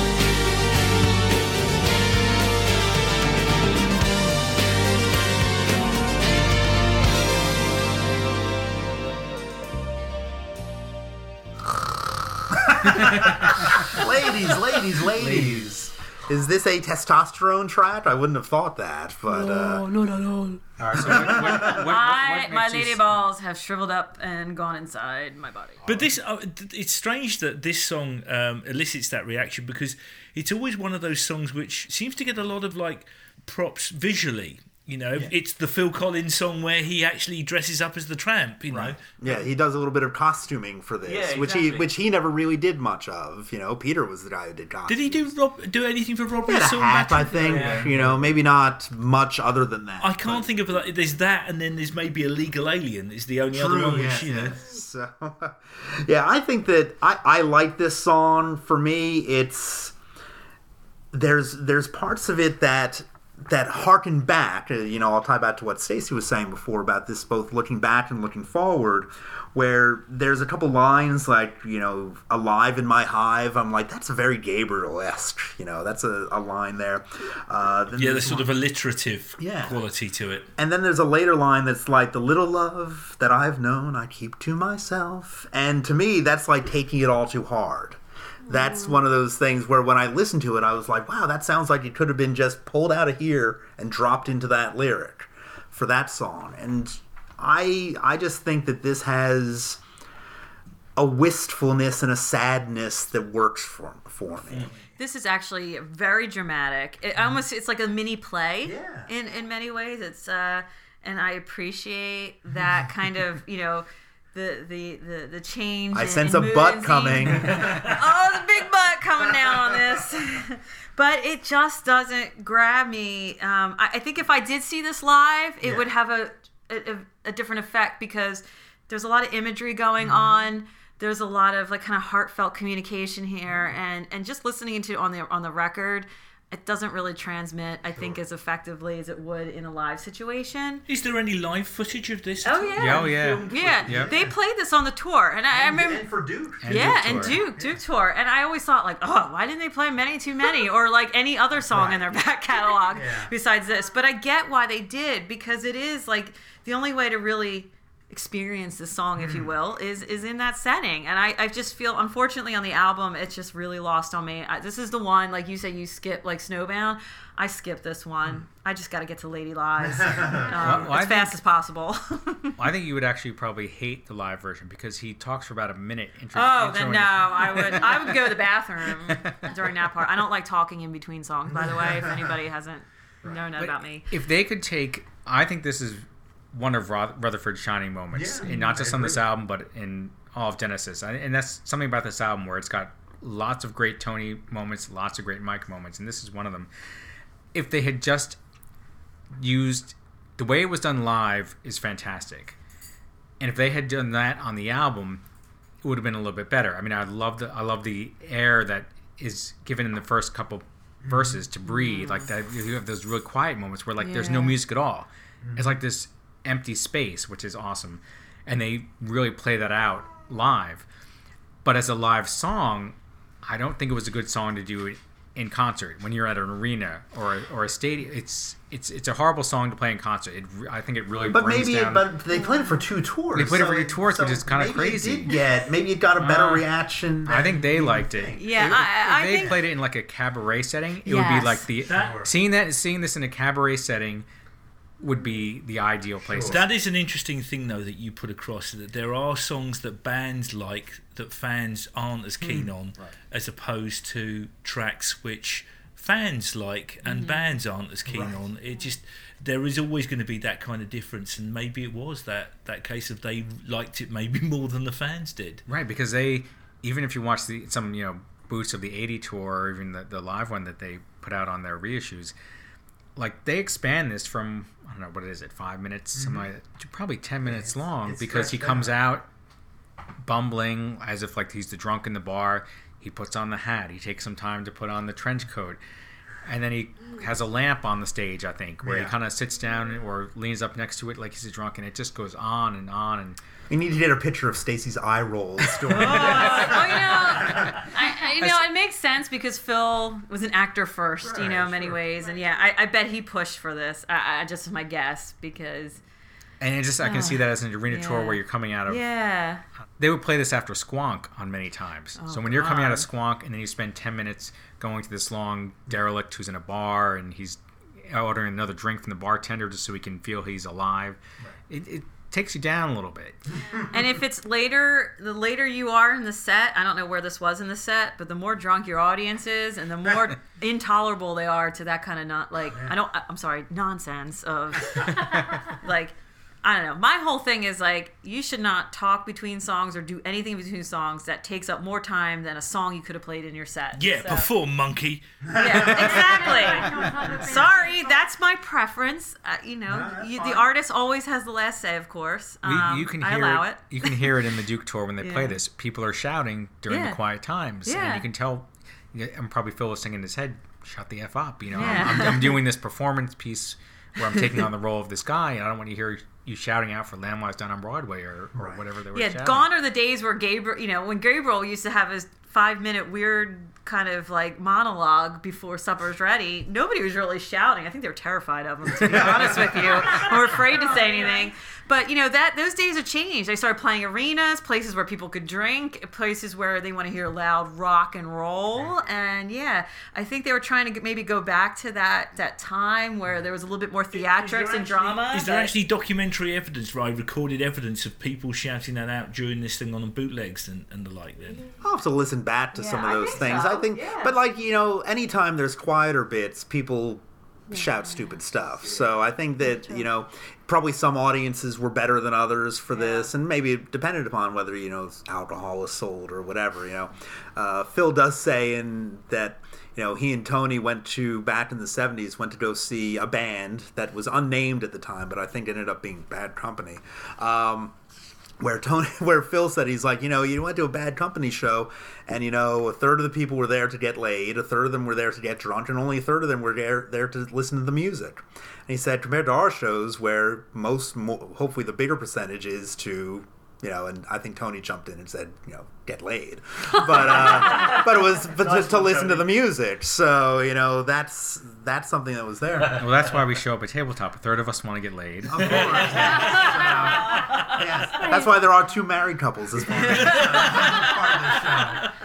My one piece of trivia about this song is that when they did the remixes in the 2006-2007 timeframe, this is the only song they could not find the multi-tracks for. Really? So it's the only song in all the remixes that actually it's kind of how they do the kind of fake 5.1 mix when it's just the regular master. So this is the only song they couldn't find for. Out of all the remixes, out of all the 5.1s. It's sitting in some shed somewhere. Exactly, yeah. So, and I think that Nick Davis posted that on the old Genesis forum, or it was out there somehow, that this was the only one they couldn't find for.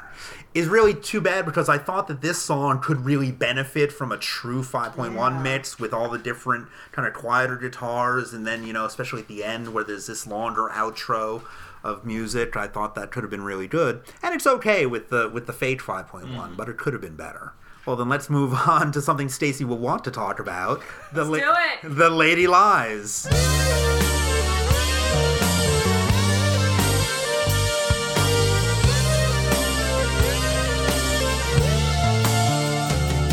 the man steps out in the moonlight at the sound of a scream from below.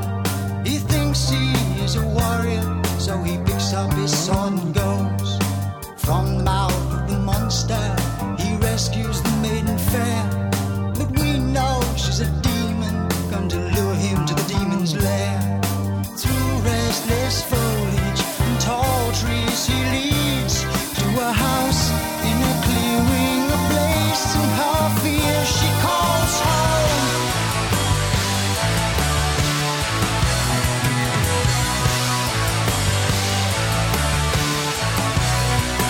Come with me, I need you. I feel dark and I live all alone.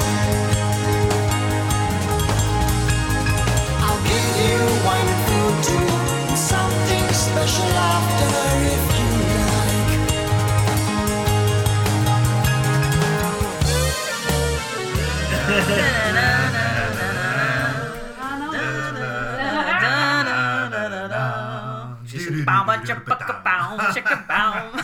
Is this Illegal Alien? It is It's like written in Ruby. English. So I like this track. Oh, we started? Yeah. Oops. We're allowed to do this stuff. So I think that I like this. I think it's the most cohesive lyric on the album as a story. It's something that really flows and makes sense. And I think that, again, live, I think it took on a very different, very much more performance aspect of the way that Phil worked the audience. I think I saw something of they played this at Nebworth. Yes, they did. They played it on Duke and this tour pretty consistently. There's him pretending to sword fight, I think, on stage. Well, he used to intro saying there's a couple different characters that he was going to play. One was the hero, and one was the villain. And for the villain, he would do like this mustache twirling. he'd make the audience. And he'd make the audience boo. And then when they would boo, he would give them the finger. Yeah. So that's where all of those photos of him. That's what I thought. Mike thinks they're from a different. No. There's photos from him when he has the beard, especially in the Duke tour, where he's giving the finger and all this stuff. But there's another one of him, kind of a shirtless one, giving the finger. But that's Abacavir tour. I think he was just giving the finger to somebody Because he's Phil fucking Collins and he can do what he wants. So, They're like, let me take a picture with your tambourine in your pants. And he's like, screw you. So, but I really like this. I think it has, more great bass from Mike throughout it. Oh, yeah, this is I a think great the one. music has a real cool feel to it.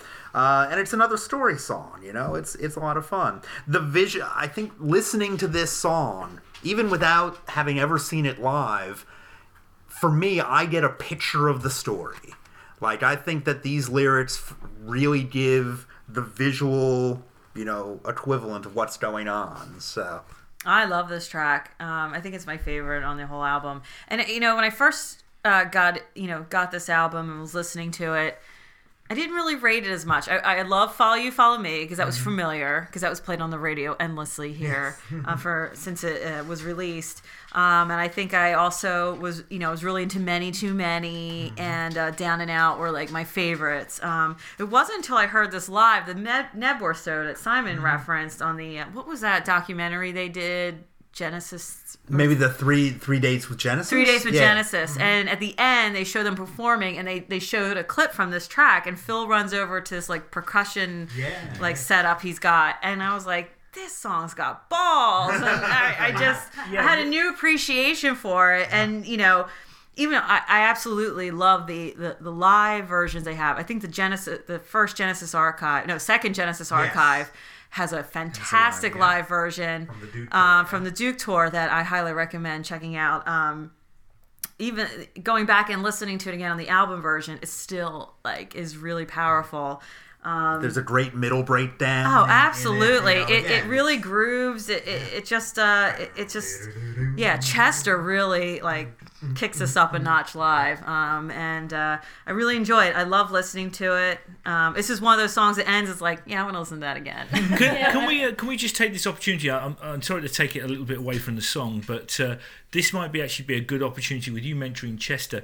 This was the first live tour that featured Daryl Stuermer on guitar. It might not necessarily have been their most creative period, but it signalled what I personally believe to be the best live iteration of the band. Sure. When Mike wanted to look for someone, he wanted a guy that could play guitar as well as bass. Right. It was kind of, at the time, it was finding a guitarist who played bass.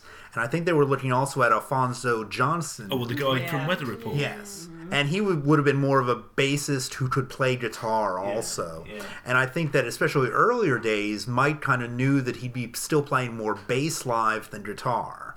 And I think actually on both this tour and for Duke, he really played minimal guitar live. I think he did on Deep in the Motherlode.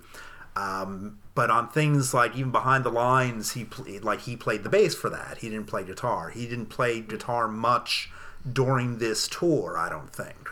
I think he started to flower, certainly live, on the Abacab. Abacab is really when he came out more, because I think he was more practiced at it at that point. So he had done the bits that worked for him and got more comfortable with it, and then was able to really be the lead guitarist live also. But I just, again, it comes down to the fact that I think Daryl has been an immense soldier for the band over the years, as is Chester, really. Right. And this song, especially this song, where you hear there's a lovely groove which they that they do during the "Come with me, I need you." Yeah. That's like wow. Right. And I think to myself, is that something they could nail live? And they absolutely nail it live. It sounds brilliant. One more thing about this tour, which was pretty impressive, was that they had a bunch of firsts when they did the set list for this tour. One, they brought back In the Cage. This was the first time they had brought back In the Cage, and it remained a staple from then until forever. Right? Until We Can't Dance tour. Right. Another thing, it was the first time Ripples was played. Yes. They hadn't done it on Trick of the Tail tour. They hadn't done it on Wind and Wuthering. They brought this out, and they played it on this tour and Duke tour. Mm-hmm. And 2007. And 2007. Some of the time, Cinema Show went into Afterglow, and there was occasion where they did Cinema Show, Ride in the Scree, In That Quiet Earth, and Afterglow. So they're kind of prepping for the main medley we all know in Mama Tour. And a few times they did bring back Dancing with the Moonlit Night, which would go into Carpet Crawlers. Right. Okay. Yeah. So they kind of were. So was this about the time that they were starting to medley stuff together? Yeah, I think there was a couple medleys they did the previous tour where they would go. It was Lamb and the Musical Box. It's kind of the classic one. As the encore. But yeah, this was where they, especially with Cinema Show, which was the big track that they played instead of Supper's Ready on that tour, they would generally go into Afterglow from that.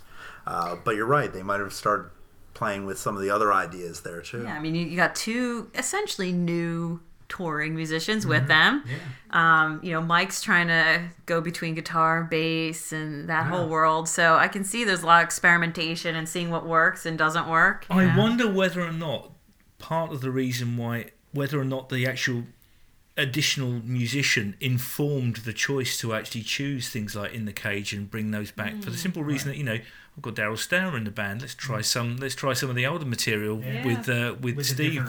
Exactly. Right. And I think that, like Tony has said, within the Cage specifically, he said no discredit to Phil, but there was something about the way Chester approached that that worked better.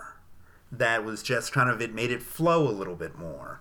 And I think that, with Daryl on guitar, that probably made the guitar arrangement a little bit different too. But he specifically talked about the drums with that one. Well, going back to that, the choice of those two, I mean, one of the things that both Phil and Mike said was just the quality of session guys in America was superior to, and it wasn't so much, he said one of the things, it wasn't so much that they could play better, but they were the accuracy, and the timing. He said Daryl Stuermer's timing was, he said, was almost ungodly in comparison to what we'd been enjoying up until that moment. And so, yeah, it could conceivably be that sort of like, they brought something to the table that those guys could never do. Right.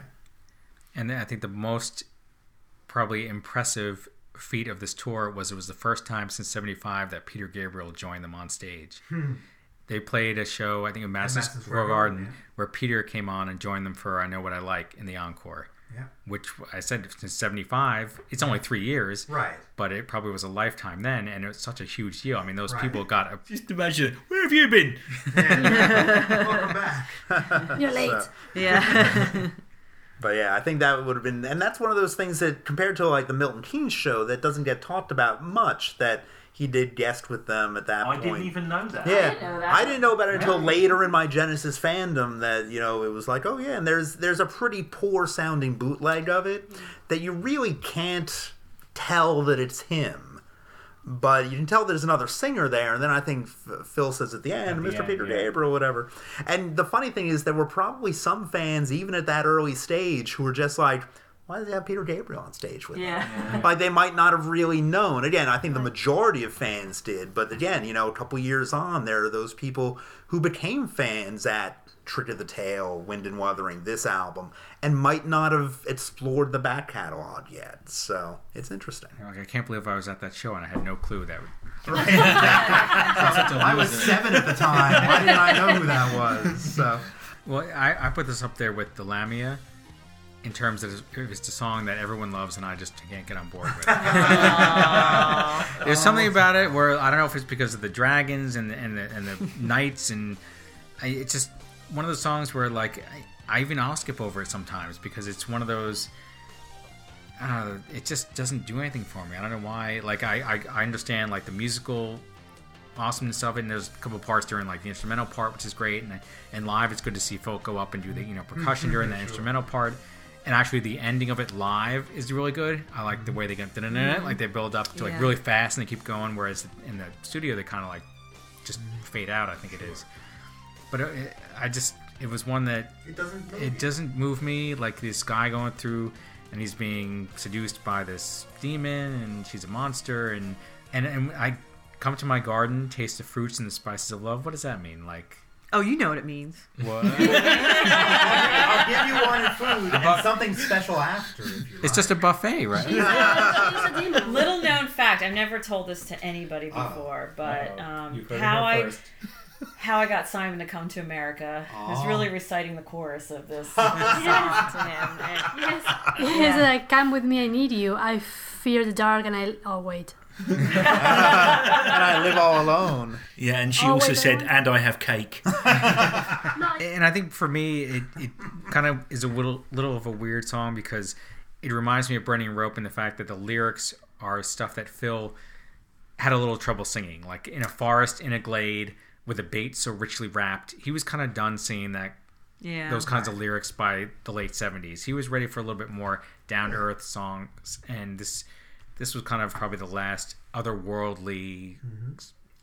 Until Domino. Right. I think you're right. I think this track really did signal the last gasp of the 70s Genesis. Yeah. They would never ever return to this kind of sort of style again, even with the sort of Domino. It was then it was Sheets of Double Glazing. You know? but it was more set in like a realistic exactly, theme, where this is more fantasy. And Peter was always writing his own fantasy lyrics at the time, and so they were still writing in that mode of not writing for Peter's voice, but kind of saying, oh, that's what we've done before, so this is what we're continuing to do because we like doing that. Yeah. And then I think, as Phil's saying more, this is now the third album he's sung lead on. And then, like I think we were saying before with Dude, he kind of said, probably line in the sand of, let's be a bit more direct about this. And also, we're older now, and we have some life experience that we can pen and relate to, and put in a song. Versus, I'm kind of young. I haven't seen much of the world yet, so I'm gonna have to rely on other people. When this album came out, they were 27, 28. Yeah. This is again, it's their 9th album, and they're not even 30 Man, yet. that blows my mind. I know. That is something that was Genesis. You have to keep remembering just how young they were when they started, and that, Gabriel left when they were 25. Steve was 27 when they left. It's... I could hardly tie my shoelaces. Yeah, exactly. Yeah, right. Think back to your own mid-20s and what you were doing at that point, and a lot of it was just, you were thinking, I'll go off and do this, I'll go off and do that, and that's where they were. They were on this road of being one of the best rock bands in the world. Yeah, they knew what they wanted, Yeah. which at that age is quite Very something. different. So.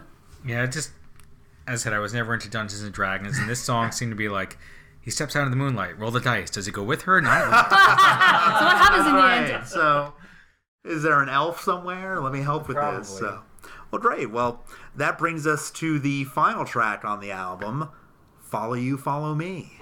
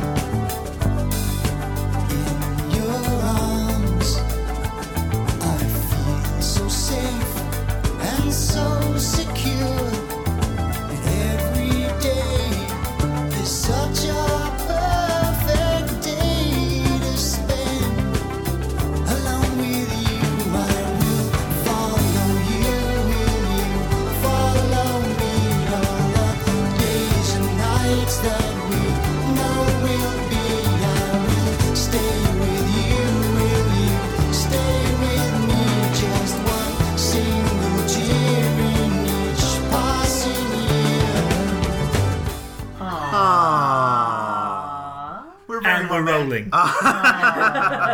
We're very romantic about this track, because Ellie and I, when we got married, this was our first dance. Aww.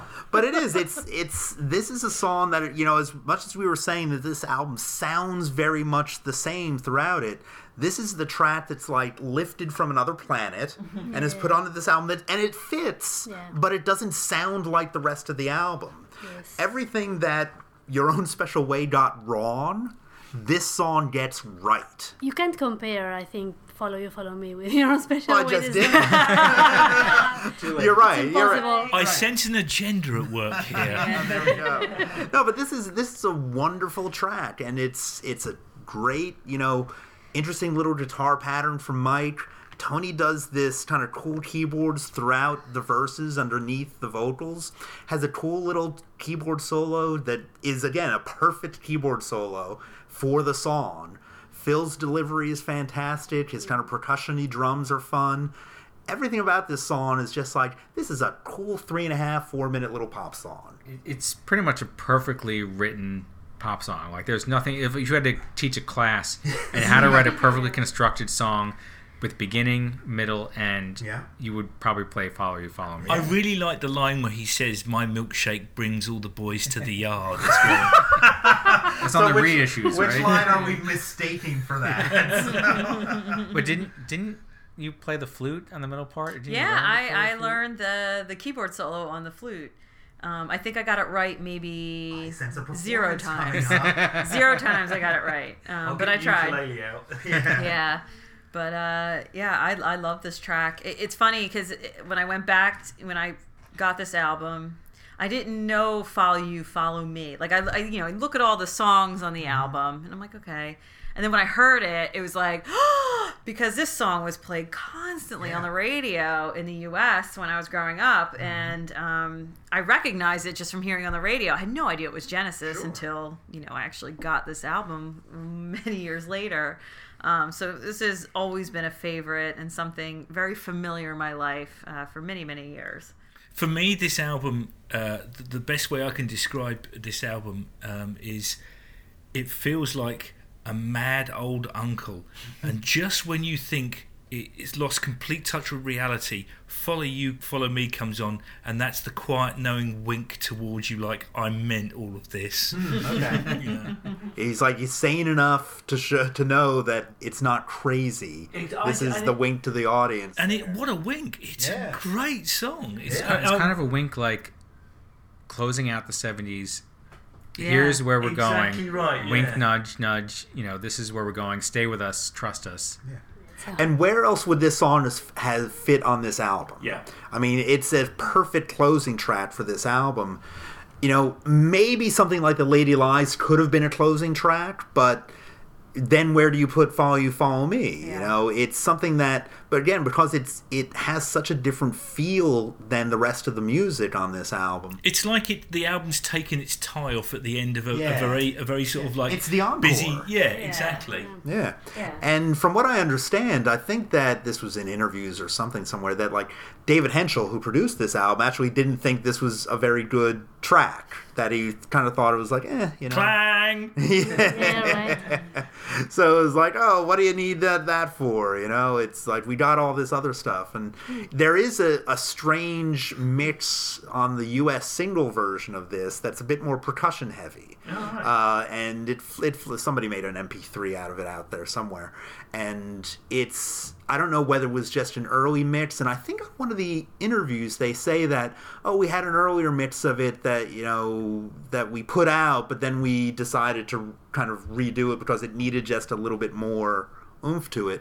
And that's the version everybody knows. Like the single version never gets played anywhere. So, Interesting. but it's I also hear that Pete Townsend used to apparently play this quite a lot on the tour bus with The Who. Oh, really? He used to say he said it was one of the most perfect pop songs he'd ever heard. I think so. And then he writes "Let My Love Open the Door," which is another perfect little pop It song. sounds a So- little like the song. right. But, And then feel, I can see and that. Feel, So, yeah. absolutely. But again, they're these perfect little bits of music that, again, because none of us grew up in the 70s as adults or teenagers, we don't see this as the betrayal of previous Genesis. Yeah. This is just a part of their history that, again, points to where they're going in a future. different way. And I think that, for me, that's why I think this is great. I think it's a fantastic little song.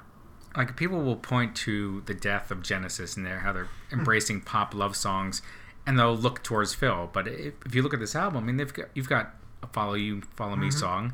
You've got Many Too Many, which is a simple love song. It's like everyone was exploring their own creative, where they were at that point. Way of being short and expressing their feelings in a certain way. It wasn't just Phil coming in and doing what he wanted.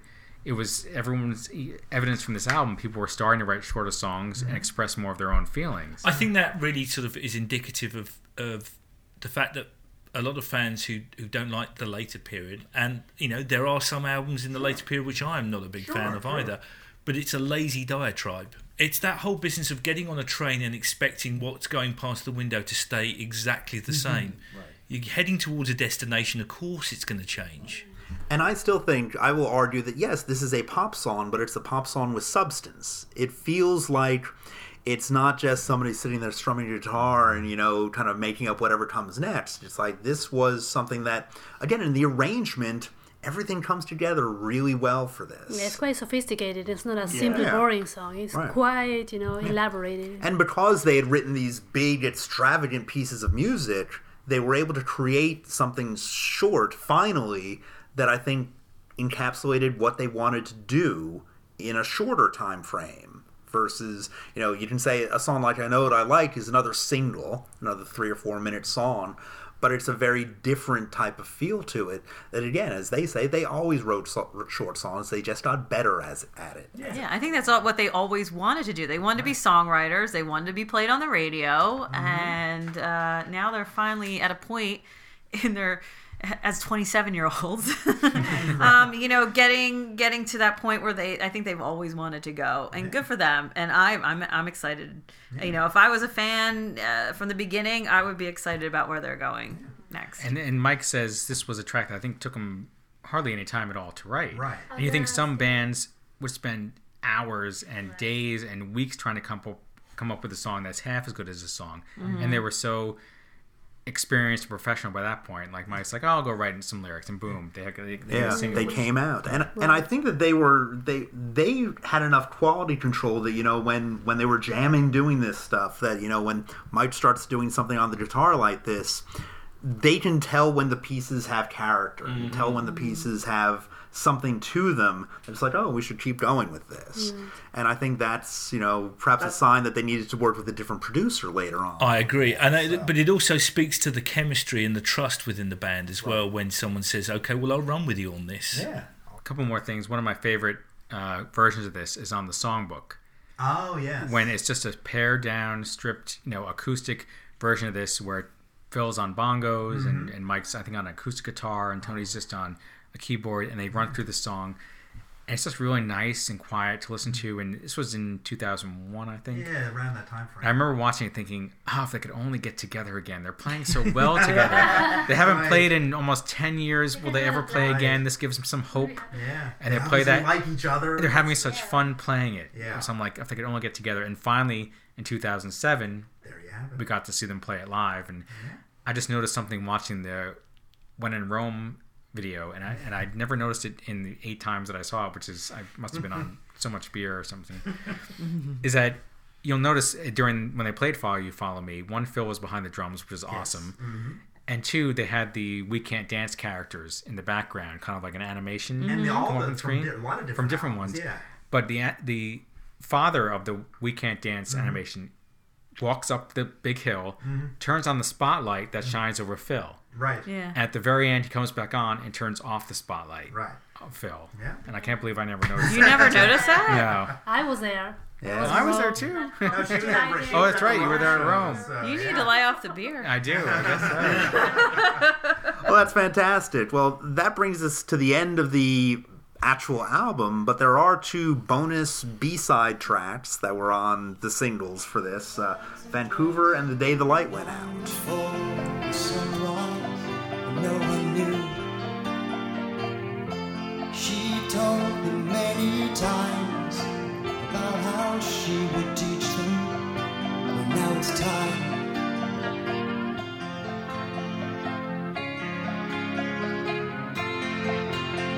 Standing quietly by the door, her face is numb with fear. She stops, then goes on, leave forever. It's now or never.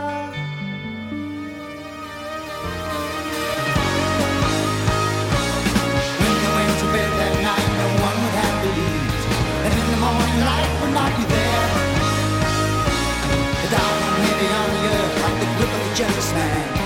No place was known to have been spared. Then panic took control of minds, feared everyone. The day the light went out of the daytime sky. Artificial light could hardly penetrate the gloom. Nothing out of reach could be observed. Looting, pillage, murder rate became the rule of that day. Who hit him, no one knew, or whom he hit.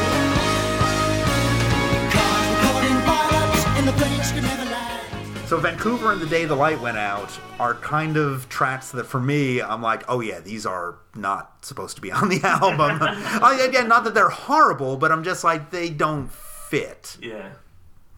They're more of the same, I would say. That is already in the album. Well, funny you should say that, because I really have no idea of this album. When we listened to these 2 tracks on YouTube last night, and I suddenly realised that I'd heard Vancouver. Okay.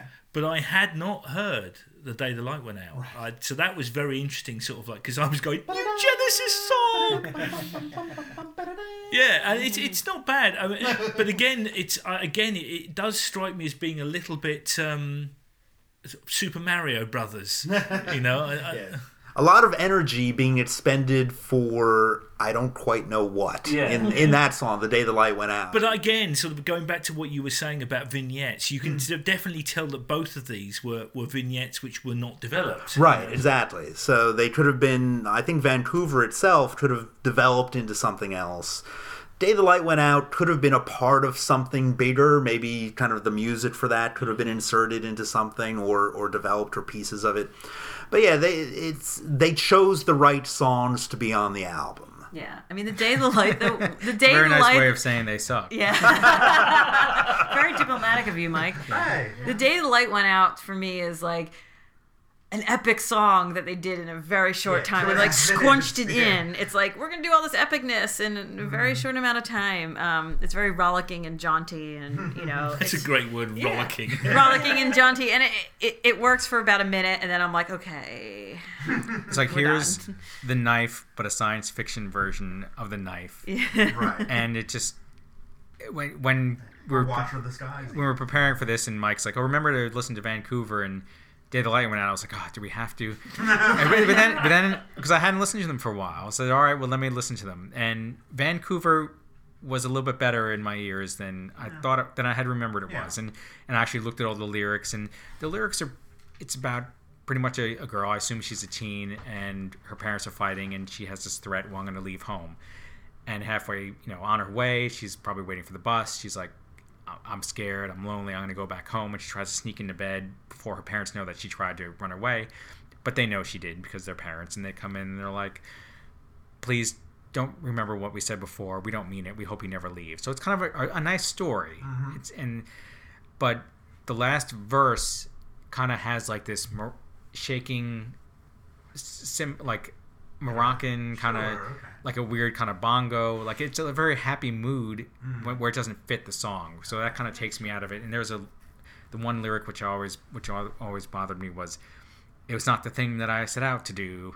Like it just seemed really awkward and weird, and so it had potential, but it just never got there. Who wrote that one? That was Phil and Mike. That was, I was thinking Vancouver. Yeah, Vancouver is Phil and Mike, Phil's and lyrics. yeah, Phil's lyric, I would think, and then The Day the Light Went Out was all Tony.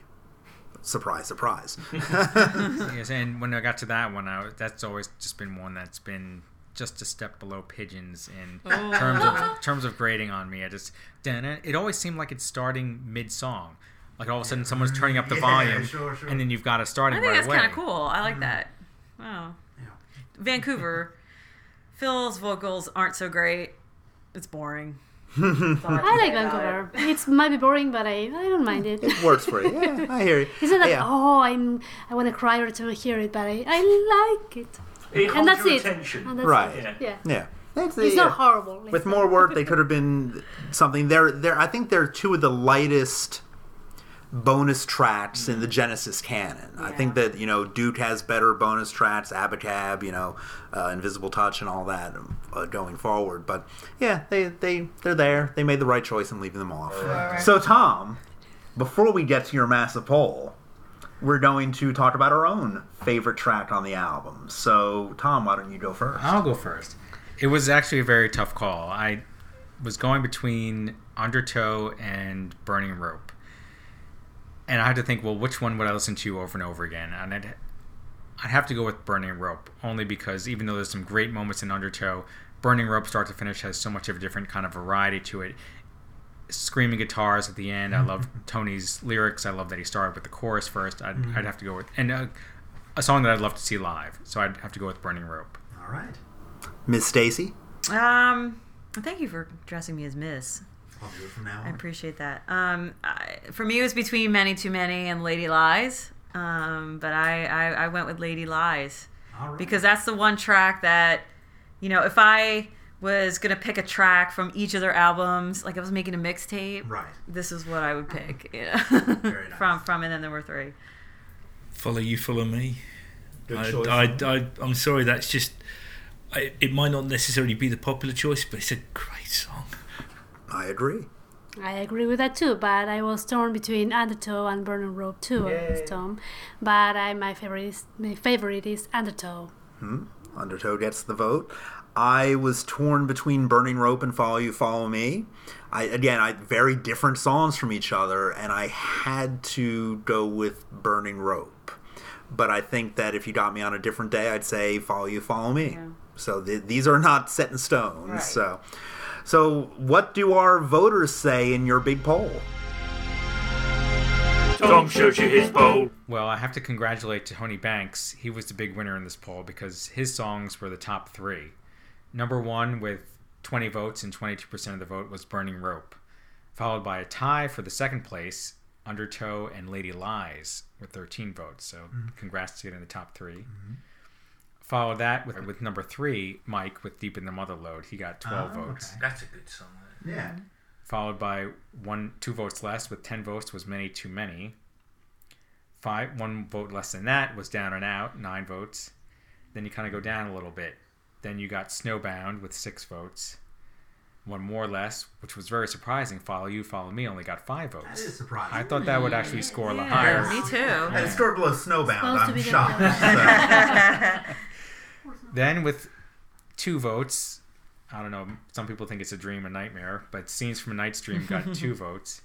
And then scoring the, much coveted Illegal Alien Goose Egg vote with 0 votes were Ballad of Big and Say It's All Right, Joe. Say It's All Right, Joe. That's, Which I think yeah. those would have gotten at least 1 vote. But Well, this was, we got feedback when the voting was open about people asking if that we should change the poll so that people could vote for 2 songs, because there was a lot of people saying, "Oh, it's so hard to choose the one song," and I think that Man up. yeah, exactly. Yeah, right. So, but I do empathize with that position because I do think that this. Especially on this album. Yeah, because Yeah. because again, as I said at the beginning, the highs of this album are not super high, but there's not super lows on this album either for me. It's not a Snowbound, but it's like, but I don't. Even that is not horrible. It's just that it repeats itself a bit too much. right. So this is a very even album, and so when I voted, I said, Burning Rope or Follow You, Follow Me, 2 very different tracks that I liked for very different reasons. So. and when you cast your vote, that can be your favorite track at that moment. Yeah. Like you're not locked into that being. Yeah, your we favorite will track not be forever. battering down your door at some midnight hour going, have you changed your mind? And I don't even think our poll is terribly scientific. I'll be honest, I think you could probably vote twice if you wanted to. Well, we might not have that locked down there, so not that No, we're... you do. Oh, do we? Yeah, oh, try. did you try? You're one of those. There we go. Get onto a different computer. Go to a library and log on. Get on So, an IP. yes. Well, so there's this influx of people going into the library. It's the Tabletop Genesis. Set it up so I can't vote twice. Well, this has been another fantastic conversation that we're glad that you guys have all been a part of. And we enjoyed talking about this album, and we hope you enjoyed all listening to this also. So, signing off from the tabletop, this is Mike Lord. This is Ellie. See you next time. This is Simon. This is Stacy. And Tom. And we'll see you next time with some other album that we'll think about later on. Thank you for listening to this episode of Tabletop Genesis. Archived episodes can be found at tabletopgenesis.com, along with updates, polls, and various other podcast-related news. You can also subscribe to the podcast on iTunes to have new shows automatically downloaded to your computer when we post new episodes. To keep up with all the Tabletop Genesis activity, follow us on Twitter at Genesis Tabletop. You can like us on Facebook by searching for Tabletop Genesis, and you can email us directly at genesistabletop@gmail.com. Let us know what you think of the podcast, or send us questions we can address on future episodes.